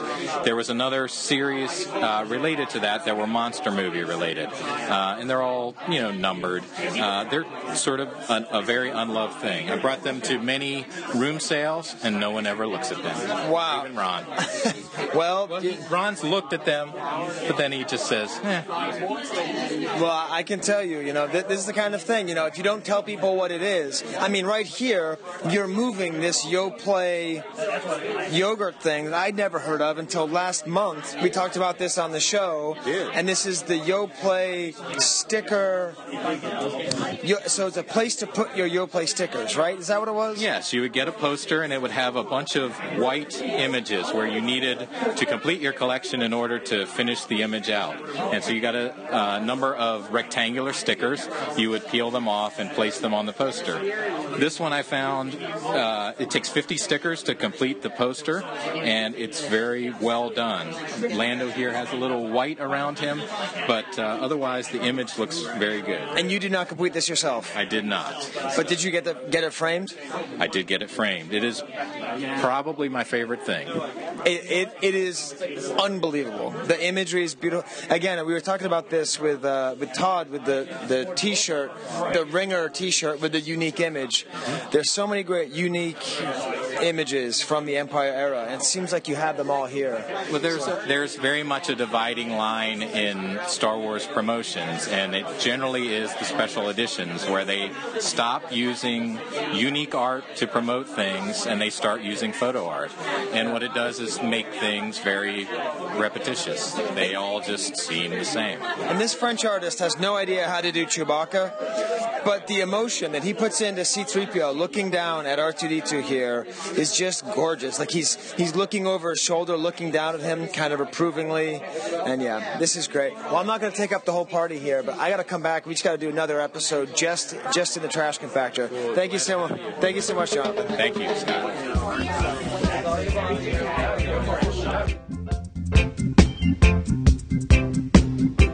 Well, I really stuck with calling it the trash compactor. You did. Oh, I have to say, I know I just said that last thing was one of the coolest things I've ever seen, but whoa. Well, first, the stamps, it's like what you said, if you don't know what it is, it just, now that you know, it just becomes this totally different thing. It's like knowledge. It's like knowledge is 3/4 of the battle. So it's funny because it's like, if you don't know what it is, it doesn't seem that cool from a distance. And I think it was a scam where, not a scam, but just kind of these companies would make these envelopes with images that were loosely related to the stamp. So the stamp said 50 years of talking cinema. So they're like, oh, we better make 4 Star Wars envelopes. And it just kind of reminds me of the doubloons that the Mardi Gras doubloons, just loosely related images. Right. Yeah. And then the Yoplait artwork, I had never seen any of that before. There's like that one and the one with the funky Chewbacca. It almost looks like Rick Moranis' character from Spaceballs is fighting as Darth Vader right beneath.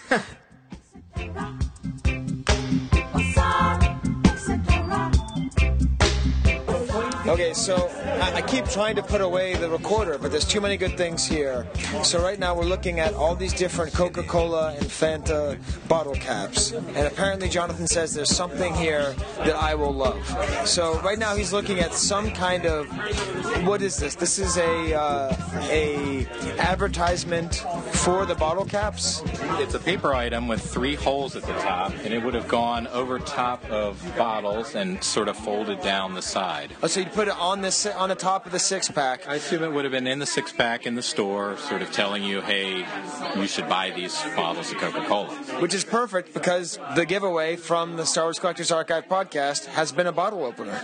So this is perfect. So that's what this little paper item would be. And it says, take 1, play Star Wars. So what was it that you could win if you played this? You could you could win value, 15 cents, 25 cents, 50 cents, or $1. So So the pair, you made them in pairs. So the most valuable pair was Luke and Leia. And Leia is the difficult one to find. So if you paired Luke and Leia, you'd get $1. If you paired, let's see, looks like Obi-Wan and Vader, you got 50 cents. If you paired Han and Chewie, you get 25. And R2-D2 and C-3PO, a measly 15 cents.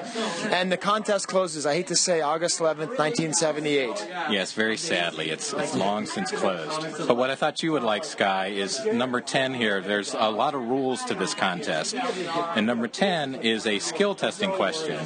It asks you to multiply 779 times 21, add 4,674 to it, divide that number by 57, and then subtract 171. You had to do that math question and send in your bottle caps in order to get your money? It was not enough to find Leia. You had to do this complicated math problem. That doesn't seem legal. Apparently it's legal in Canada, or it was. Oh, right, because this is Canadian. It is Canadian. Because I didn't even know about this whole thing. I have to, my trademark is stupidity. I didn't even know about this whole thing. So you had to do all of these math equations. I mean, maths. Do Canadians say maths with an S like the British do? I don't know. We should check with Ross or Ellie. Are there any Canadians in the room? Canadians? No? No Canadians? Okay. Okay, so I'm now outside of Jonathan McElwain's house. And even though Jonathan McElwain's name is so Scottish it hurts, he is not Canadian.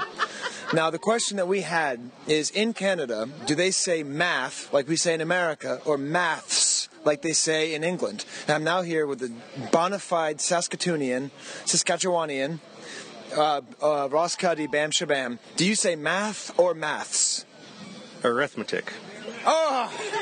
All right, I'm going to go find a better Canadian because this is just not acceptable. I need another Canadian. Where's the good Canadian? Where's the good Canadian? I'm walking through here. People are smoking cigars. Matthias is drunk. You're missing out on this whole experience. There's an experience, but I need to talk to a real Canadian. Where's Elling?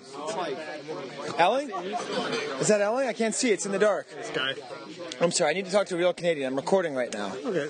So we were just discussing whether or not in Canada you say math like you say in America or maths like you say in England. What do you say? Oh, we say math. Yeah, like America, the good one. Certainly Western Canada, it's all math. Okay, so I asked Ross, and he said arithmetic, so. Oh, that Ross!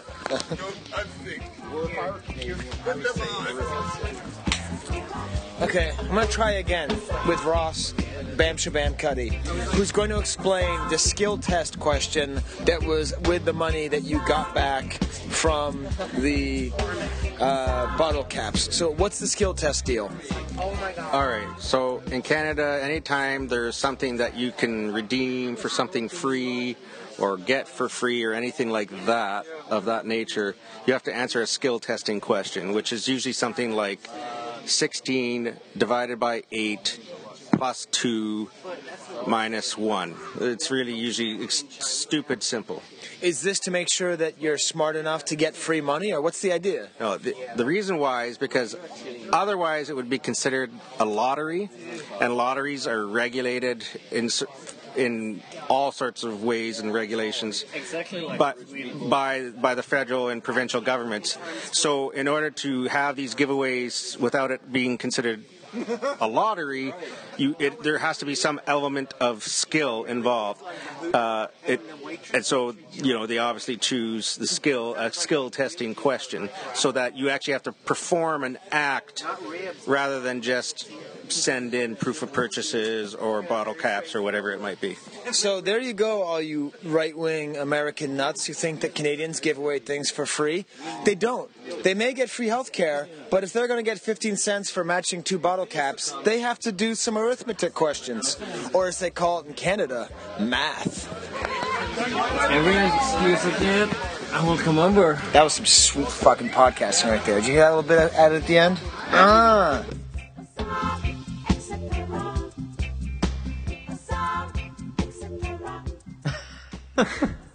I think I may keep that bit at the end. I was just going to say, I hope you do. I was really psyched about that.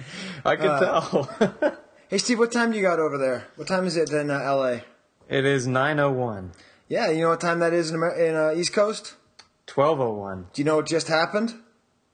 What's that? I just It's turned your birthday. 39! You did. That's right. Happy birthday. Thank you. It is officially my birthday. I am recording the show. It was funny because while that was going, I'm like, oh my God. I was going to do a countdown on the show because I thought that'd be kind of funny to do a countdown on a recorded podcast. Right. But I couldn't cut off the goblin. You know what I mean? Yeah. He was doing this whole thing there. And he's explaining the whole show. And like, what a great thing for him to like block me at the start. And then I had to find... He goblined you on your... He goblined me. And then he came back and gave me the crucial information in a great way. It's awesome. Wow. So anyways, yeah, it's officially my 39th birthday. It's actually pretty cool because I'm the same age as Star Wars. So you always, when it's Star Wars 40th, it'll be my 40th. Yeah.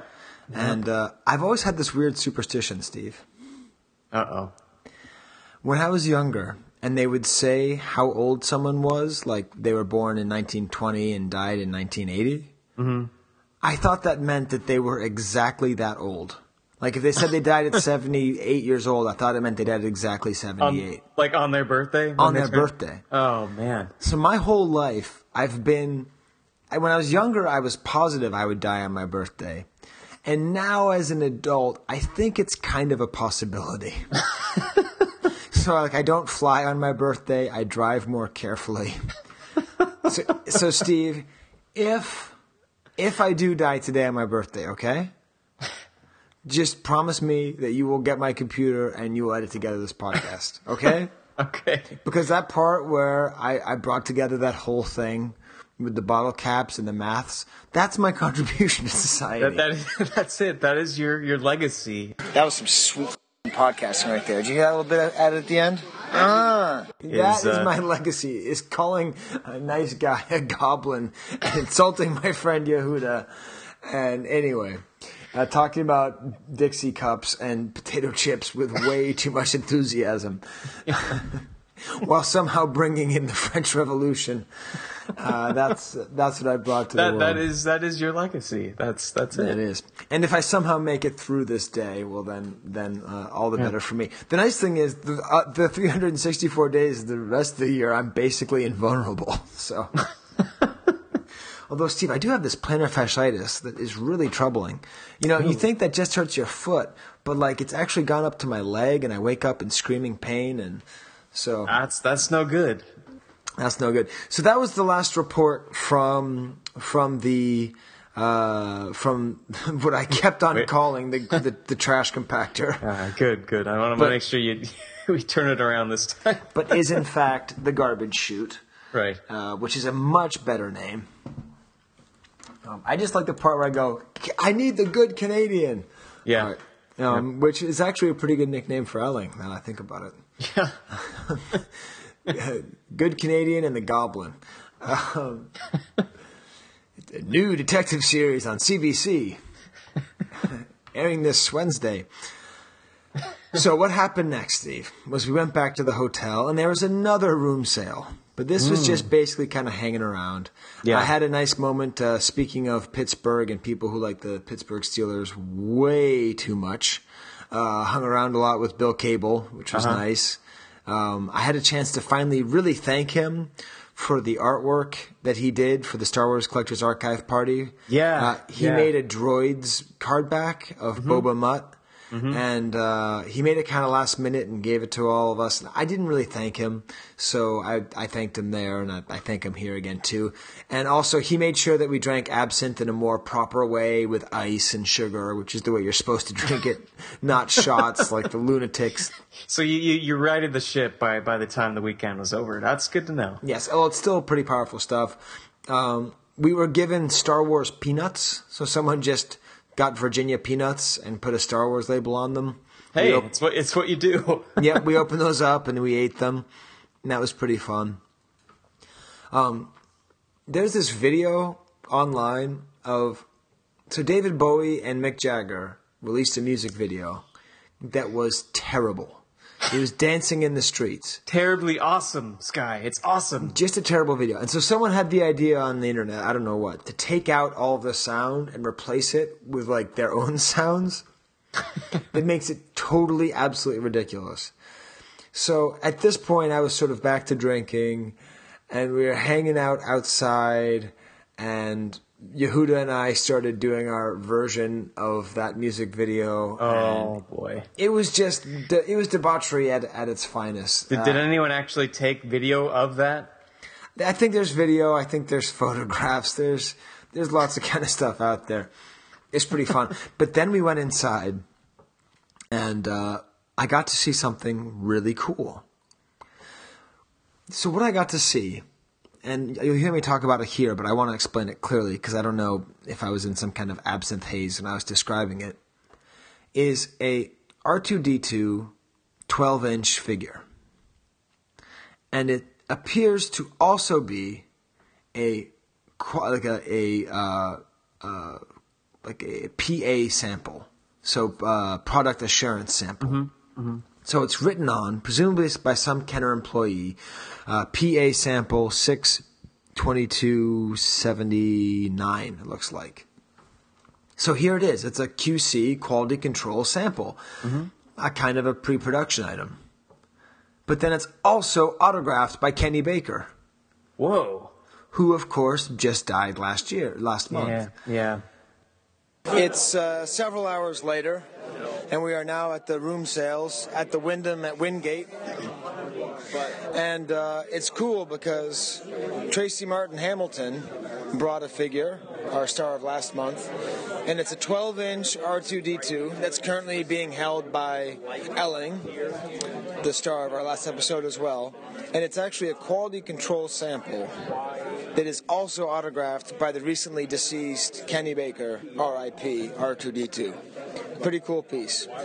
Chris Georgoulias is looking at it right now and discussing whether or not it's really a QC sample. Chris, what's your final vote? I don't know that I have a final vote. I can tell you that I think R2 Kenny Baker has ruined this piece by scrawling his name on it, and I think it was a poor choice of the previous owner to have this autographed. So as far as the dead, you think it's good to speak ill of them, true or false? Yeah, I just did, so I guess it's true. Okay, now so it says here PA sample. What would PA stand for?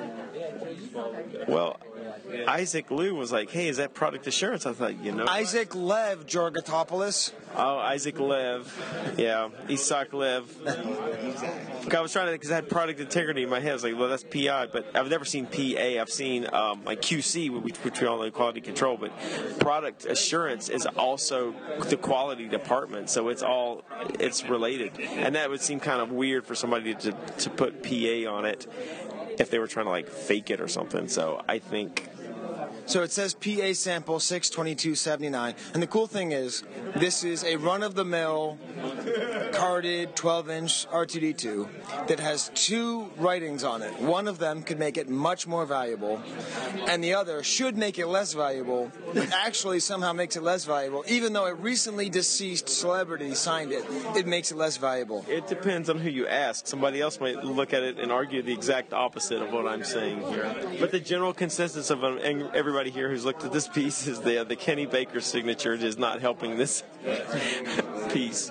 All right. Well, we'll see if anyone buys it. Elling, are you thinking about trying to buy it? Yeah, there's a potential, but that autograph is a real tricky item. Now we also have another R2-D2 collector here, Mike Britter. Are you considering buying it? Just to piss off Elling? Absolutely. So you want to get it. Elling wants to get it. Now, do you like the autograph on there, or does it bother you more, Mike?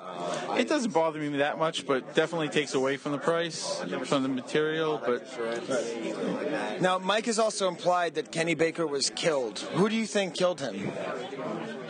Anthony Daniels. Yes, I think so.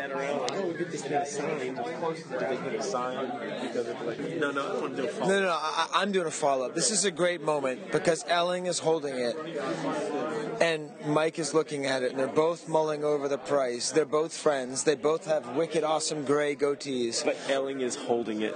Yes, possession is how much of the law? At least 1/10 of the law, even more. And so he knows if he puts it down, Mike is going to jump on it. It's like when the one crow has the nacho chip, right? He knows, and the other crow is hopping towards him, and he wants that same nacho chip. So he's got to make sure, but make sure that the crow doesn't try to eat a second nacho chip at the same time and lose both. Yeah, this is a really exciting moment. So this is like if you want to see focused collectors in action, the tension between Elling, and I'm not making any better by drawing attention to it, but the tension between Elling and Mike, this is really bad. This could end their friendship and their friendship with me, and my friendship with Chris. He's hopping away. Elling's hopping away. The price has been driving up. Oh my God, Mike is really upset with me. Are you upset with me, Mike? No, I'm just thinking about the first shots that I have, and he doesn't. Oh boy. Oh, the claws come out. The claws on the... Do crows have claws? No. Wing envy over here. One first shot, or wait, that was two that I have, and he doesn't. So that kind of makes you feel like you were there, Steve, right? Very much so. I gotta say, like, Chris's crow and nacho chip analogy is probably the best way to, to describe that. Well, because I get the sense that Chris has really watched a lot of crows and nacho chips. Something about his accent, like the crows and nacho chips. But yeah, that was a pretty fun event. I believe the Good Canadian ended up with it. Oh, cool. Okay. Yeah, you were like one of those guys who does the backstage wrestler interviews, just trying to Mean Gene Okerlund. Exactly. Yeah, you were totally Mean Gene and just like trying to. I've been called a lot of things on this show, Steve, but Mean Gene Okerlund is the coolest thing I've ever been called. That's the first. I love that guy. Who doesn't love awesome. Mean Gene Okerlund? And what kind of name is Okerlund anyway? I don't know. Wow. Well, yeah, I do apologize for anybody still mourning the loss. It could be. I was gonna say, I don't know if I forgot what episode it was, but you guys had some pretty some pretty dark things that you were talking about with Kenny Baker, but it was, I have to say, rather hilarious. R2D too soon? Yeah, maybe. That's a joke for all the Comedy Bang Bang fans out there.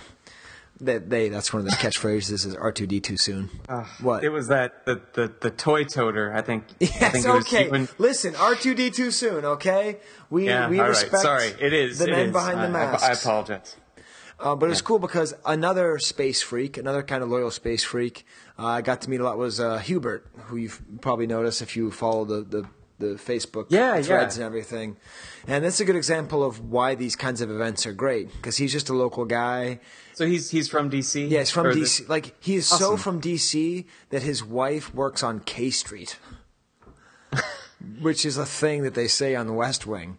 And anyway, that's like a lobby deal. I don't know what it is. I think she works at the Hobby Lobby. No, some kind of charity thing. What the point is, like Super DC works for that and everything, and there's a good chance to get to talk to him and that sort of thing that happens where he's heard me talk for hours and he feels like he knows me, and then I get to tell him the good news that he does because the line between the only difference between how I am now and how I am in my real life is that I spend a little bit more of my real life like not sarcastic. I'm a little bit more genuine in my day-to-day life. But it's a pretty good depiction of my personality. So that was cool. And I got to discover that he was a monkeys collector. So, whoa. Not like monkeys like the animals, like monkeys like the band, the band, right? Yeah. So awesome. That was pretty fun because I'd never met a monkeys collector before. And that was a fun thing to discover. So that was a good example of one of the fun things that we got to do. And speaking of Space Freak, Steve, I also got to meet Marcus, who is another fan, and that was pretty fun. And I had the idea after, the problem was, this would have worked perfectly for meeting Hubert and talking to him about stuff, but I didn't think of it. But my new thing is, hey, if you see me and I've got my phone out or whatever, and you want to be on the show, you can at least just give a Wampa Wampa. So I told Marcus, hey, why don't you just record a Wampa Wampa soundbite? So here's Marcus. Hey, Space Freaks, this is Marcus from DC Star Wars Collectors Club. Wampa Wampa. And that was actually at a whole different place. So that was that night that descended into anarchy with Crows and Mick Jagger and David Bowie. And the next day was a trip to Tom Boone's fabulous Star Wars collection. That's the name of it, Steve. All right, I like where this is going, I think. Well, the name, I had to explain to Matthias that in English, fabulous has a funny connotation. It could be arrogant, or it could be just kind of funny. And it ended up being very funny and very awesome. So I want to just basically, I think what I'll do here, Steve, is I won't do too much explanation, because I do a lot of explanation on the show. So this is my trip to his collection. And it was a surprise. It was really nice. And it included a lot of interesting paperwork and displays. And you'll hear me describe all those things here.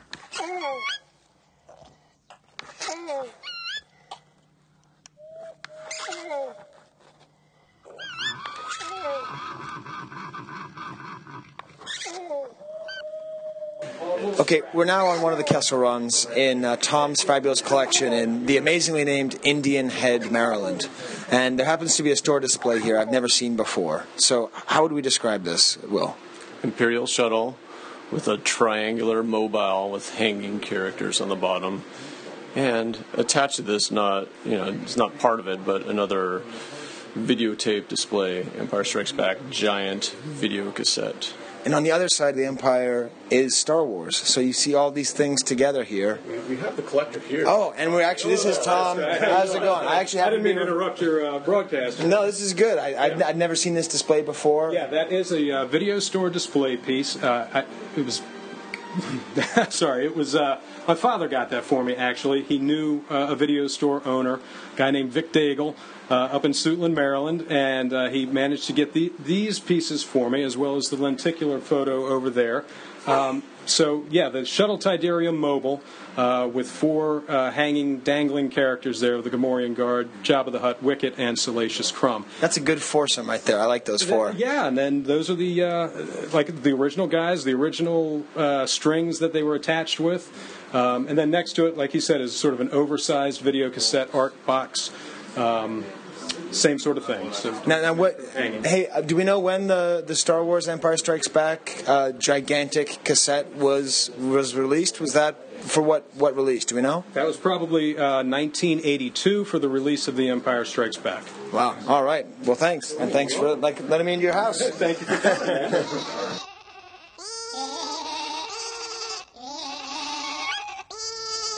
Also looking through a scrapbook that he made of different things he's cut out over the years. This is still at Tom's place. All the different things he's picked out over the years.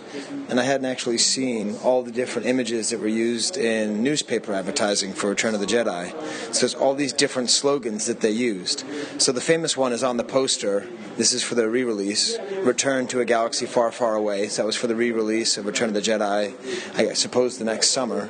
And then there's another one with Luke and Vader fighting. It says, Return to Luke Skywalker's Ultimate Challenge. That's pretty good. Ultimate, meaning final. And you have a picture of Yoda, and it says, Return to the Wisdom of Master Yoda. And then, probably my favorite, Wicket looking at R2-D2, Return to the Wonder of the Ewok Forest. I hadn't actually seen these before, and they're really nice, and they're very evocative, because they're all the different aspects of the movie that you might like. The lightsaber fights, the cute things, or the wisdom of Yoda. Awesome. There's also an interesting article from 1997 about looking for Princess Leia, all the way back then, saying that the toy maker underestimated Leia's appeal. And this was in the Washington Post, a real newspaper. Probably my favorite newspaper. But it's cool because it's the monkey-faced Leia, the horrible, worst toy ever made. And apparently people liked them so much they bought them, and then now they hate them so much they can't sell them. All right, so I actually lied. I'm not going to let Steve listen to this. For the rest of the show, Steve's been listening along, but it's a little bit late on my birthday. And yeah, you got to get your birthday morning nap. Yes, and my fasciitis is acting up, and so it's hard to sit down. And I got to take a whiz. So that's going to leave us with a couple things, Steve. It's going to leave us with the amazing Luke Jedi. I told you we'd get back to Luke Jedi. Yep. This is a Luke Jedi episode, and the problem is you've been listening, and you've been thinking, there's no Luke Jedi in this episode. But there is. It's coming up now. It's the definitive Luke Jedi interview, and it's with Bob Martinazzi and Shawn Kemple in Bob Martinazzi's basement. Now, the funny thing is, the way this started, there's two brothers, the Bickmore brothers, Mac and Alex. Yeah. And they're very distinct personalities. Alex is usually very loud. Mac is usually pretty quiet. They both love Japan, and they travel, and they read Japanese. And they're generally they liven up a room. And the way this worked is this was part of the next Kessel run. So Bob wanted to invite me over at 3:30, which was a half an hour after it was over, like after it was supposed to be closed down. And they roll in at like 3:25. I'm like, whatever. Who cares? And they're talking. And then they start asking Bob questions like, how did you get into collecting Luke Jedi? And then eventually Mac was like, what's your favorite item in your collection? And I was just sitting there calmly, just like figuring whatever. And then when he asked that, I like jump up. And I'm like, enough! And I ended up like being kind of rude. You went rock star on him? I did. I went diva, but it was cool because they stuck around. They took pictures. Most of the pictures you're going to see from that are from them. They accepted my apology. It was a really hot room. Matthias and Ron both fall asleep. And then I bring them in for their expertise. So I don't know how this is going to turn out, but I think my hunch is that it's going to be awesome because I basically recorded a live podcast about Luke Jedi in the Greatest Luke Jedi Collection area. So that's really exciting. So Steve, the listeners are going to hear that now. You're going to listen to that soon, and then we'll get to feedback. Sounds good. All right, so let's listen to the Luke Jedi extravaganza.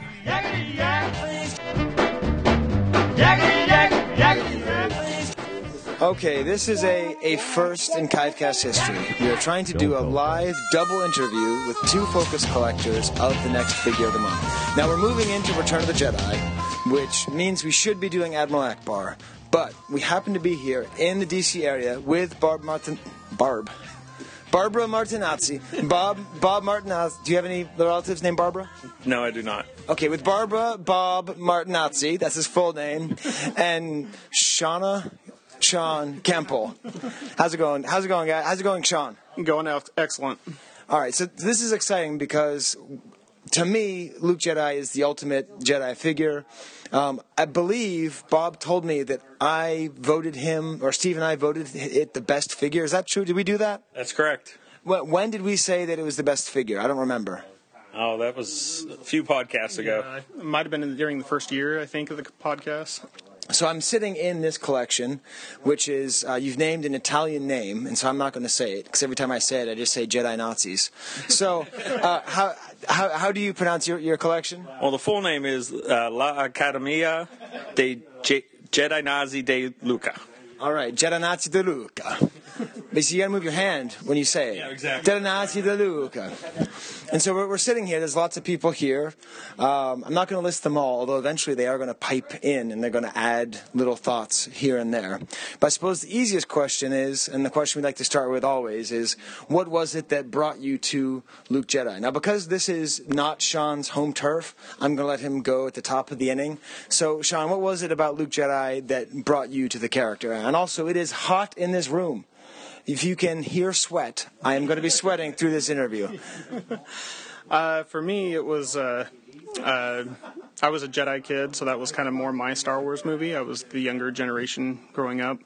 And Luke Jedi was just one of the few figures that lasted out of two from my childhood collection. And so that just seemed like a logical figure to focus on. Okay, so when you say that, so you were, born in 77? Something like that? I was born in 78. Yeah, I'm the same way. I was born in 77. To me, that's the ultimate movie. Ron Salvatore is passing out on the couch during this interview. This is not a very helpful audience here. I know it's boring hearing about people's childhood, Ron, but we just got to get through it, okay? And then we'll get to the toys. All right. Now, Bob, what was it that brought you to... Now, actually, it's interesting enough. Mac Bickmore is in here, and he and his brother Alex were looking at the collection, and they were asking Bob all these questions I was just about to ask. So I jumped up, and I was a big jerk, and I hope you accept my apology. Do you accept my apology? Yes, I accept. Okay, so he accepts my apology, but the question he asked was, gee, Bob, how did you start collecting Luke Jedi? And I jumped up and said, no, that's enough. We're going to have him explain it. So why don't you explain this to us, Bob? Okay, so back in 1997... I had just finished my loose run of vintage figures, and I knew I didn't want to buy carded vintage figures, even though now, in hindsight, I should have bought 2 of each.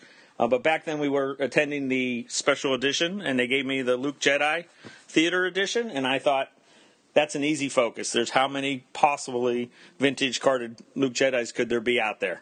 So that's what started it. And that is like a really fun figure. I think a lot of people remember getting that figure. Do people here besides me remember getting it? The Luke Theater? Yeah, the Luke Theater. Sure, that was like a cool grading piece. Yeah, it was like a really cool piece. What about that? There's a proof up for sale now. It's just too expensive for you. Is that why you're not going to get it? Nowhere to put it. Yeah, that's true. It is quite large. There's a proof of I think 16 of them. Is that right? Right. And you're not going to get it either, Shawn? No, I'm going to pass on it too. Could it be because your wife also agrees that there's no place to put it? I don't know. I think so. Yes. Yes. She's here as well. So. Okay, so it started with that. Then you said, how many possible vintage variations could there be of a Luke Jedi? And Ron is absolutely asleep now. This is great. Okay, so I'm turning around here. You can hear me turn around. And what the nice thing that he's done here in this collection, the Accademia, the Jedi Nazi, the Luca, that's pretty good, right? Yeah. Is he's actually put all of the carded vintage versions not inside of cases. So he has many cases of lots of prototypes and vintage ephemera, which we won't be able to get to all of. And if you want to get to all of it, you can go to LukeJedi.info. LukeJedi.info, which is his website, which is, how did you describe it earlier today, Shawn? My checklist of everything that I need for my collection. Yes, a lot of people have websites for their focus, and I believe yours is the most updated, most complete. It is the most successful of all those. And I say that as someone who has a focus website that I've not updated, I think, this millennium. I don't know if I've updated this millennium. So getting back to the story, he put all of his vintage figures in a line, and they just go along sort of the top of, what do you call this part of a room? A lintel? What? A soffit. A soffit. Thank you. Yehuda jumped in with a soffit. I don't have much of a green thumb. I don't really know how to build a house. I am wearing a green shirt that is getting darker as I sweat through it. And we see an entire amazing run. And I'm just going to try to sort of say, I'm going to sort of guess what they are. So he debuted on a 65 back, of course, right? So the very first one over here, what makes this 65 back with a green lightsaber different than the 65 back with a green lightsaber next to it? This is a quiz. Do you know the answer, Shawn? I know that first one has the cape folded in the baggie, and I believe it's the molded face, which is thought to be the first Luke. Okay, so these are differences I didn't know anything about. So the cape, which by the way, I think the cape is lame. We can go into this. Okay, I'll come back to the cape. So the cape was sometimes folded. What are the 2 versions of the cape in a carded Luke Jedi figure? There's actually 3 versions. One's folded in a baggie, and then there's also loose, and then there's also one with a green wrapper. And then you have to throw in the snap cape, and that adds just another couple variations. So sometimes the cape snaps, and other times the cape does what? It's just sewn. Yep. It's just sewn. Okay. So then, did you, Bob, try to put it in as close to chronological order as possible? Yes, as best as I could figure out. So I'm confused because, from what I can tell, that's a green lightsaber in there, and I thought that in the beginning Kenner made a mistake and they gave Luke a blue lightsaber instead of a green lightsaber, and that was at first. So why is the first one in your collection, why does it have a green lightsaber? Because I don't have the blue lightsaber version. Oh, no. Are you kidding? There's something in this room? There's something you don't have? Now here's an interesting question. What question do you think I'm going to ask next? Oh, you think I'm going to ask if Shawn has it? That's actually a pretty good question right there. Now, for the audience at home, what's the answer going to be? Does he have it? Does he not? I'm going to let you flip a coin. See if you think he has an answer. Does Shawn Kemple have the blue lightsaber with the cape, baggy, snap? Snap, whatever. Sean, does he have it? I do not. Oh, I know. It's exciting. All right, that's fine. Actually, now Matthias is going to sleep. I swear, they are like the three little bears over here. Yeah, it's warm. This is a comfortable couch. This is great. I swear, this interview is going well. You just wouldn't know it based on the. Mac, if you wouldn't mind taking pictures of the sleeping beauties over here at some point, that'd be great. When they all go out, that'd be awesome. Okay, so that's like. Is that a really rare thing that you've looked for, or have you not looked that hard? I've looked for it. It just recently became known that it existed. Okay, and do you know of one that where it is and how to find it? I don't. I'm not sure of either. Wow. Okay, so then that would have come first. But did they make blue lightsabers and green lightsabers at the same time, Shawn? Yes, they did. You can find them both on the earliest 65 backs, and the difference, this gets a little technical, but different factories and where they were made. Taiwan are blue, or green, and Hong Kong are blue. Wow, so this is a lot of detail that I didn't know. And so at what point did they just get rid of all blue lightsabers? Are there after 65 backs, or when's the last blue lightsaber Luke Jedi figure? They went all through all three 65 back variations, so after the 65C. Okay, so that's as many as you can find. Has there been an uptick in blue saber Luke Jedi since Force Awakens? No? Okay. He's shaking his head no, which isn't the best answer, but that's okay. It is hot in here. It expends energy to speak. Yeah, because I know that I, as a collector, kind of want one more because I feel that connects the two trilogies a little bit better. But it's already... Now, what's like the going price of a blue lightsaber Luke Jedi? This will be our Market Watch part. $1 Vlix. Market Watch. Do you guys know, or you haven't bought one in so long? I haven't bought one in so long. Yeah, it's been a while, but I think between $300 and $500. Okay, between $300 and $500. All right, so we're going to keep on going down the 65 back trail, because this is, to my mind, one of the most complete Jedi carded runs you could possibly have, because it's a figure that only appeared in Jedi, and yet somehow, how many different vintage carded figures are there here? I have 29. 29 for one figure. That is quite a bunch. Okay, so then I assume we have 65A, 65B. So then you get to the Free the Emperor offer, which of course is the C, and then you have a coin offer. Is that your only coin offer sticker? That's my only coin offer sticker. Do you have one of those, Shawn? I do. Yep. Is it on the same offer list card front? Mine's a 77 back. I don't know. That's what that is. So have you ever seen a double offered? Have you ever seen a double offered one? Yeah, I've seen a 65C with a blue saber and the coin offer. Wow, and did it sell and you just didn't win it, or? From what I recall, it went for a good price. I wasn't ready to pay. Yeah. Okay. That's to me is one of the sweetest things you can have. Then you have the Anakin offer, which is quite nice. Which part of what's been nice about this trip is one of the days we went to the world's greatest Darth Vader collection, right? And that's sort of one end of the Star Wars spectrum. But then the whole point of the entire series is Luke versus Darth Vader, which is the most beautiful thing you could possibly have. So having a Luke Jedi with a free Anakin Skywalker offer is one of the more poetic ones you can have. And I imagine is that very hard to track down? Which offer was it again? The Anakin offer. Sorry. That one's not... Wait, that was... okay. So Yehuda's laughing his head off because you gave him prologue. It was so beautiful. Yeah. What it was? It brought me to tears. So, I totally agree with this guy. This is what a great point. Actually, I was. It's great. It's great to have so many great friends to make sure I don't get a big head.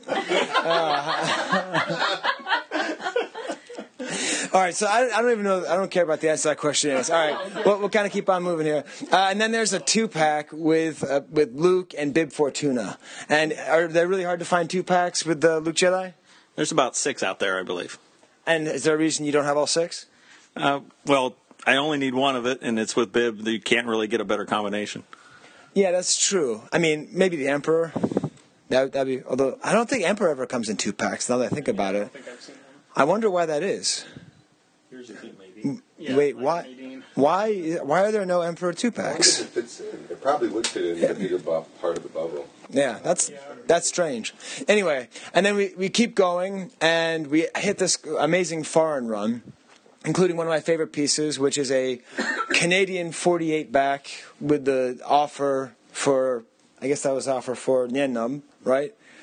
And that's just great because it's got all the extra French writing, a Lily Lady, a Revenge Proof, which I don't know why that's just thrown in there. The famous Jan Solo with Luke Jedi in there, which is the only Luke Jedi item that I own. And I've told this story several times. Now, Yehuda's here, and at Celebration 6, I was trying to sell this. I was trying to sell it at Celebration 6 for $50. I tried to sell it at Celebration 4 and 5 for $20. Nobody ever bought it. Part of the reason no one ever bought it was, and I'm about to say a swear here, I put a sign next to it that just said, "Bubble equals fucked." And for some reason, people saw that, and they said, I don't want that insanely rare, foreign, miscarded variation of the 2 most important male characters in my favorite movie. I'm just going to keep on moving on. But this one is actually in much better condition. It's not resealed. The bubble does not equal fucked. The bubble equals fine. And then you were discussing sometimes it has a gun and sometimes it doesn't. Why do you think that is, Shawn? I think it was just whatever they had at the factory. It seems like they just had the card backs and threw the loose figures in, and yeah, I don't know for sure. But. Yeah, it's one of the real mysteries. And then he has 6 different tri-logos, and I'm just afraid to ask because, at least one person in this room is already out, and I have a hard time with the bubbles. Is that the main thing, is the differences between the bubbles and whether or not they come from Macau or something else like that, Bob? Right, there's 4 different bubbles. There's the Macau, and then there's a Clipper. Tri-logo. Yeah, the Clipper's pretty nice because it has a little sticker on it. And then, of course, he has the Archive Party card backs. All of them, because he is a 2-time sponsor of the Archive Party. As of the recording of this show, there are still 8 spots left to be a sponsor of the Archive Party. If you want to take place, you want to take part, you want to do something for a great cause, you can do something and donate your money to our party. You'll have fun at our party, and you'll get all this awesome swag. Anyway, just a little pitch for that, because somehow we don't have all the sponsors filled. There is one correction. Yes. There is no Revenge Proof. You had said there was a Revenge Proof up there. That's wait. Told Toys card back, because that's another one I'm missing, carded. Oh, so you're missing. Okay, so it's a 48-back. So it's a 48-back Told Toy. No, 65-back Told Toys Luke Jedi card back, and he doesn't actually have it. Of course, there's nothing in this room that would say Revenge of the Jedi on it, because that would just be stupid to have a Luke Jedi figure that says Revenge of the Jedi on it. I'm not walking over to a very interesting piece that says Revenge of the Jedi on it. As a matter of fact, I'm going to move down the couch. So to give you an image of what I'm looking at right here, I'm looking at 6 people on a very large couch. Okay, I have the entire Kemple family, husband and wife. I have the host. I have Sleeping on Salvatore, I have Matthias, and I have Yehuda. I have both of the Bickmore brothers also in the room, one sitting on the floor, the other leaning up against an arcade game. He'll probably hit it at some point with his elbow, and we'll start hearing the theme to Joust. So, because Matthias is here, I would like him to explain to us what is... Can I even take this down? Okay, so this is... And I don't want to knock this over. We're going to have to wake Ron up to sing that in a second. But this is a beautiful double case. And this is one of my favorite things in this whole room. On the right side, there is a Luke Skywalker Jedi Knight outfit proof, a common proof card with a 65 back. And to the left is a very strange-looking item that says Revenge of the Jedi with a piece of tape over it that says the number 5, and what looks like to be letter-set black and white picture of Luke Jedi, and it's some kind of crazy mock-up thing. And now Matthias is going to explain to us what is this, provided that he knows what it is. But I think he does, because he's working on a book. Try not to wake up, Ron. Okay, this is the mock-up, like one of the early stages for the packaging design process for Luke Jedi. And at this time, Kenner had done the Revenge of the Jedi proof cards, and which only consisted of like SWCA era and ESB era figures. So to see how the first return figures would look like, they took the Revenge proofs and they made photostats of the artwork they were going to use. Now what is a photostat? Oh, wait. Vintage vocab. Vocab.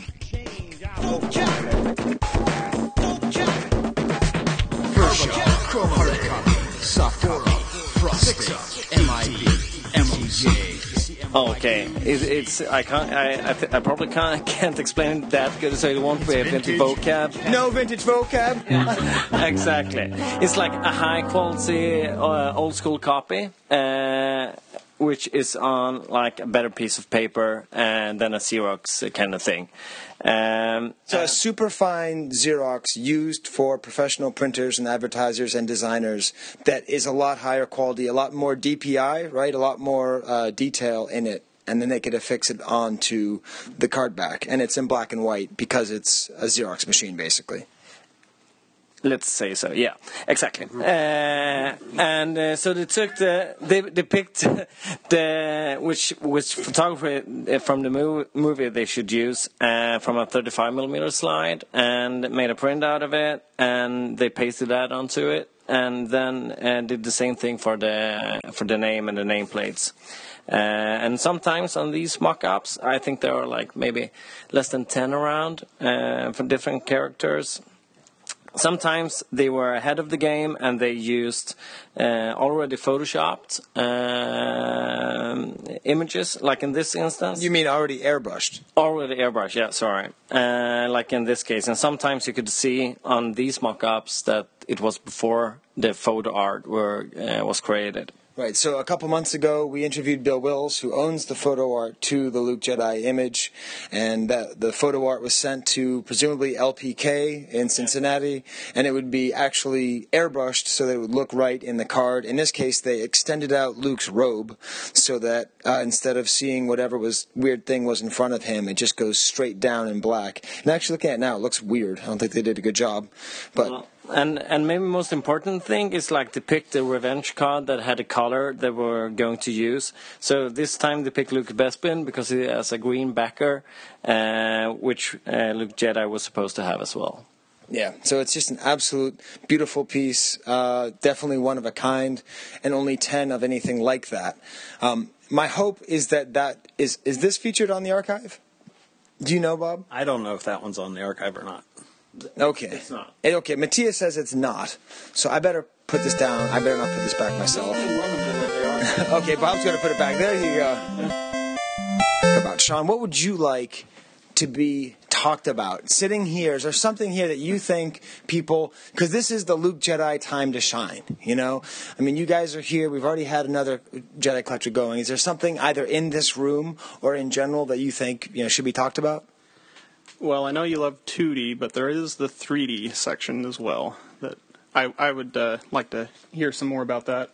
Okay, so for those who are interested in pre-production items that are 3D, why don't we take maybe two of the most interesting items here, because well, maybe Yehuda can join in with his thoughts about what they are, although we don't know. He doesn't look. No, we can't. Okay, so which? Why don't we even kind of stand up and come over here? You can't. You can stand up if you want when you're listening, unless you're on a lawnmower. So I'm going to open this up, and we're going to look, and I'm going to see lots of things in here. I see some molds, and what's the story with those molds? Those are the Top Toys heads. Okay, so then that's from the Argentinian toy line, Top Toys, and there's a big find of a bunch of the molds, and that is the mold. Do you have anything else from the Top Toys run? I also have the hard copy Luke Jedi figure. And is the figure itself any different than the standard Kenner figure? Oh yeah, well, it's a lot less detailed. Okay, and is it smaller too? Yeah, it's smaller and doesn't have the footholes on the bottom. Yeah, and that's pretty awesome. I actually, you see, this is what happens to me. I'm here and I'm looking at this mold, which is one of a kind, amazing, responsible for creation of all those things.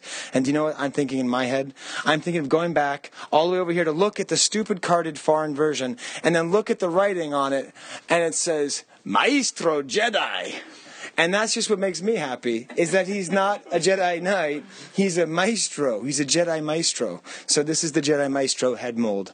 So that's pretty sweet. Is that your favorite of these pre-production items, or is there another pre-production item here that you'd like to talk about? Actually, the proto-mold body and the hard copy head that's in the back. So it's a proto-mold body and a hard copy head. I know we've talked about proto-molds before. Yehuda, is there a chance you could describe what a proto-mold is in less than 11 and a half minutes? Okay, Ron's here. He just pointed to Ron. Ron's awake. We got him some coffee. Actually, we didn't get him coffee. Can someone get Ron some coffee? Oh, wait. We're not that kind of show. Ron's waking up. Can he describe what proto-molding is while waking up on a couch in a room that is 785,000 degrees? Yeah, it's within Kenner, if they wanted to make early prototypes without, to use for photography or toy shows or, toy fair or something like that, they could make low yield aluminum molds or tools at Kenner and make injection molded figures out of those and use those figures for photography or whatever, rather than do a hard copy, which is kind of more fragile and just more of a pain to make. So that's kind of a way to turn out a bunch of prototypes fairly quickly, whereas regular figures are made out of steel production molds, typically overseas. So proto molds are cheaper and faster, and there's usually other higher quantities of those that have survived? No, it's usually, there's a few early ones that are kind of different as far as their characteristics, but most of them are late Empire or Jedi on. And I'd say the mold quality tends to be a little bit worse than a production figure. Also, they tend to be constructed differently, so they'll have like one-piece torsos rather than a torso in two halves. So that's one of the things to look for sometimes. So then why would he have a hard copy head on top of it? Would that have gone together, the proto-molded body and the hard copy head? Sometimes. There's been some that are found that, I haven't seen that one, so I don't know, but I have, say, like a Leia Hoth that's got proto-molded limbs, and then the rest of it is cast urethane, which I think it's because they changed the size of the limbs of that figure after they were sculpted. So I think that had something to do with that, but I don't know off the top of my head why. So then proto-molded is made out of just plastic? Is that the material that it is? Oh boy, Yehuda does want to talk. He's excited. His belly's poking out of his shirt. It's good.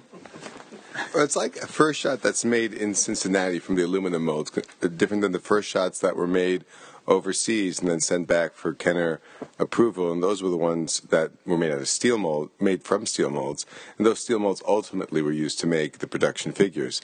So these proto-molded figures you can consider an in-house first shot type figure, where they were saying, okay, let's do our own, just really get a feel of it before we go to the process of making steel molds overseas, which was a very expensive process. Now, why would the head be hard copy, and why would the head be hard copy and not the rest? Like, would they just do that because the head needs more detail, needs more skill? What's that? Do you know? Oh, he's now pointing to it. Oh, he's taking it out of the shelf. It could be Oh, here comes Matthias. Just guessing here, it could be the molded head they changed, like with Ron's Leia Hoth. They resculpted the legs, and maybe they resculpted Luke's head during the process, but they had the low aluminum molds for the body, and then they cast a new head. So that's a wild guess. Okay, now this is getting exciting because Ron doesn't even know where this came from. He's never seen it before. So where does this come from, Bob? Bill Wills is where I picked it up from. Okay, wow. No, that's awesome. It was a fine him and Tracy Hamilton. I think Matthias is right, and that the head was redone, and that's why it's a hard copy. I think this figure, I don't know if people know what this figure was. I'm actually planning a blog post on this, just to reiterate, but the Luke Jedi figure was the last figure finished for the first wave of Jedi because Kenner had to redo the whole thing late in the game, and so they were pressed for time. And because obviously the original figure had the robes, which was a mistake, or either that or Lucasfilm changed the design, and then they had to scrap that and start again. And so there's paperwork out there that shows that really late in the game that figure still had not been done. So my guess is there was some sort of, they probably at some point could have had a proto-molded head, but it was probably changed, and so the new sculpt for the head was used to make the hard copy to put that thing together. But I'd say that's a pretty cool example of kind of illustrates what the revisions that the figure went through and how it was finished pretty late. That's awesome. That's really awesome. That's probably I didn't see that before, but that's probably my favorite thing here. It's because you were asleep, Ron. It's hard to see things from except the back of your back of your eyelids. I wasn't sure what it was. But urethane and plastic could be together on one piece because they were both in-house Cincinnati pieces. So it's not plastic that was brought over from these steel molds from the Orient. They were made by the guys at Kenner, so I mean they could have hacked together something in any number of ways. So that's another thing that we haven't even talked about yet on the show, which is Luke in Jedi robes. So they initially, was this discovered, Ron? This was discovered like 3 years ago or something, like Luke, because it was a German catalog, right? No, a French catalog. Yes. Okay, you're gonna get lots to know. The Luke in robes figure has been known for since the 90s, and it was always a mystery. It was obviously a Luke. Well, when it first turned up, it was some debate whether it was even a Luke, but the guy who had it, who was a Kenner guy, insisted it was Luke. When you say had it, you mean there was a picture of... He had the prototype figure, the hard copy figure. Okay. Several parts. So he insisted it was Luke, and then there was a debate for years about what the figure represented. And I would say there were a few camps. A lot of people erroneously thought that it was a post-Power of the Force figure, and the same was thought about Gargan. That's not true. As far as I know, there's no solid 3D evidence of any post-Power of the Force figures. So both those figures were planned for early in the line. The Luke would have been in the first wave of Jedi figures. I think Gargan may have been too. No, Gargan's probably a little bit later, but still, not after Power of the Force. But anyway, so some people thought it was a late after Power of the Force thing. Other people thought it was for like Luke in his the outfit he wears at the end of Empire Strikes Back on that medical ship, but it doesn't resemble it all that much. It's just sort of robish. And then other people thought it was for some sort of weird thing. Like my guess, or one of my theories early on, was that maybe they were going to do a mail away or something. Like instead of Admiral Akbar, the first figure would have been like almost like an EU figure of, hey, see Luke Skywalker in his Jedi outfit, and then they decided not to do it. But as it turns out, a French catalog turned up years later with a very early picture of all the early Jedi figures, the first wave, at like as an early promotional figure, probably at a toy fair type event. And the Luke, all the figures are on pegs or on stands that have their names, and a lot of them are early names for the figures. What is it? Woof. Klaatu is called Woof. Stuff like that. So, Woof. And if you look at the Luke Jedi one, he's got the cloak on him, because I think at that time they were maybe trying to hide the fact that the figure underneath was not the right figure. So it has the cloak, but if you can see underneath, it's a figure that's in robes, and that sealed the deal once and for all that it was an early Jedi figure. But prior to that, there was a lot of good evidence that it was actually early, because there's a blueprint of it that uses the term Revenge of the Jedi, which they would not have used a few years after that. So pretty much when that turned up, it kind of had to be an earlier thing. It was just a question of what it represented. But anyway, so the question now, and what the blog post that I was thinking of doing is, what's the story with that? I don't think Kenner just came up with that on their own. So presumably, either Lucasfilm was planning to have the character wear something like that, and they changed it, or there was a mistake, and Kenner went through all the trouble to sculpt that thing, and then someone was like, oh, that's not what Luke wears in the movie, which would have been a huge mistake. It's possible they saw designs for Anakin Skywalker, and it wasn't clear that it wasn't Luke, and it just said Skywalker on it or something, and so they sculpted it wearing something like Anakin. Also, in the Jedi script, if you look at it, I have to go back and review to make sure my memory is accurate, but I think when it first describes Luke's outfit in the Return of the Jedi screenplay, it says he's wearing something similar to Obi-Wan Kenobi, which is exactly what the robes look like. But I don't think Kenner would have sculpted a figure based just on what it says in a screenplay. I think the holy grail of that for Luke informational purposes would be a Lucasfilm slide or an image showing Luke in an outfit like that, because then it would be like, oh, that's what they were thinking of when they sculpted that thing. So that's a good way to say, y'all are listening to the Star Wars Collectors Archive podcast. Keep up with the Star Wars Collectors Archive blog, because Ron comes up with amazing stuff just about every month. And I can tell that this is going to be another good post. And I think I'll probably end up using this hard copy head as further evidence of this kind of late stage resculpting. Chris Dragoulias has a great write-up on the archive now that's got not some of the speculative stuff I was talking about, but that goes through all the different phases of what's known. So I'm sorry, exactly how do you say his first name? Chris. Krios. Okay. he's too tired to put up with that. Also, another favorite thing is that I love the lightsabers that he made himself. That's one of my favorite things here too. Yeah. He has a. See, this is the thing. Is while we're plugging other things, he also has a 3D plastic printer, and he made vintage weapons that look like, that are like real size vintage weapons, and those are great, and I love them. But I don't want to talk about that. Also, he met and danced with Michelle and Barack Obama. We're not going to talk about that either, actually. Arnie and Marjorie from Star Wars Action News were in here earlier, and they plan to talk to Barb. Why do I keep calling you Barb? They plan to talk to Bob later about that. And so you should listen to Star Wars Action News to hear the amazing story about how he met Michelle and how she kind of winked at him a little bit and made him a little bit uncomfortable. And it was, the way you described it was sort of like nothing was said, but you knew what was felt. Exactly. Right, okay. But anyway, so listen to Star Wars Action News if you want to hear more from that story that may or may not, but definitely did not happen. Oh boy, Ron's coming back. He's a little bit less angry at me. Here we go.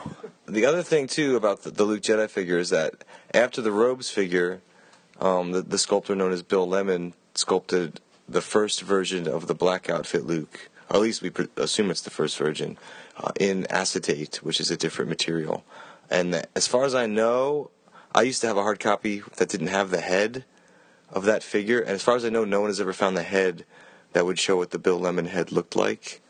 So that would have been a completely different sculpt made by Bill Lemon. And presumably the head was different too, but maybe they retained Lemon's head. I'm not really sure. No one's ever seen it, so no one's sure. But that's sort of interesting, the fact that this one also has a different head. So it's possible they went through a lot of revisions with the heads. They did the same thing with Maydeen, with Lemon. Lemon made a nice Maydeen head, and they changed it to the comb over with the green But in the case of the Luke, it's different than the Maydeen. The Maydeen, they just did the head over from acetate to wax. With the Luke, it seems like they redid the whole figure, because it's the same outfit, but the whole pose and the details are different. So, but that just occurred to me. I'm like, oh, you know what? No one's ever seen the Lemon head, but this looks like it's a hard copy for the head that was produced. It'd be awesome if it was different so much. Right. If it was actually... Now, I have to tell you, this is part of the reason I'm not a good podcaster. The entire time you were talking, you were saying amazing things. I was trying to think, do I know a song by the Lemonheads? Because that'd be really fun if I sang it. And then I thought in my head, oh, I got it. Runaway track, never come back. And then I go, wait, that's Soul Asylum. Then I started thinking, what's the difference between Soul Asylum and Lemonheads? Even Dando, right? Is he from Boston? I'm from Boston. And then I was like, I looked up, and then Ron was still talking. I was like, oh my God, I got to get back to it. Does anybody know any Lemonhead songs? Nobody? Yeah, anyways, the guy was really hot. That's all I remember. So it all comes out. Yes, it all comes out. So Bill Lemon, and so no one's ever even seen pictures of Bill Lemon's original Luke Jedi head out of acetate as opposed to wax. That's pretty amazing. I haven't. Nobody's ever seen the actual acetate either, but the hard copy that's out there, or there's pieces of hard copies. I don't think there's a complete one that I've seen anyway. If you know what to look for, it's obvious it's a Lemon sculpt. So he sculpted that figure. But as far as I know, I've never seen a photo showing what the head of that would look like. To most eyes, the big difference is that the Lemon sculpt the arms are straight, whereas in the other ones, one is bent quite a bit and the other one's bent a little. But there's lots of little other details on the outfit as well that are different. Okay. And you can see that on the archive. It's a shame about Ray, says Pat. Thank you, Pat. Can you sing it? How do you sing? No? Okay, well, I'll find it. I'll put it on later. The whole thing will be... I didn't even know he was listening. He's in the other room. He's hanging out. Okay.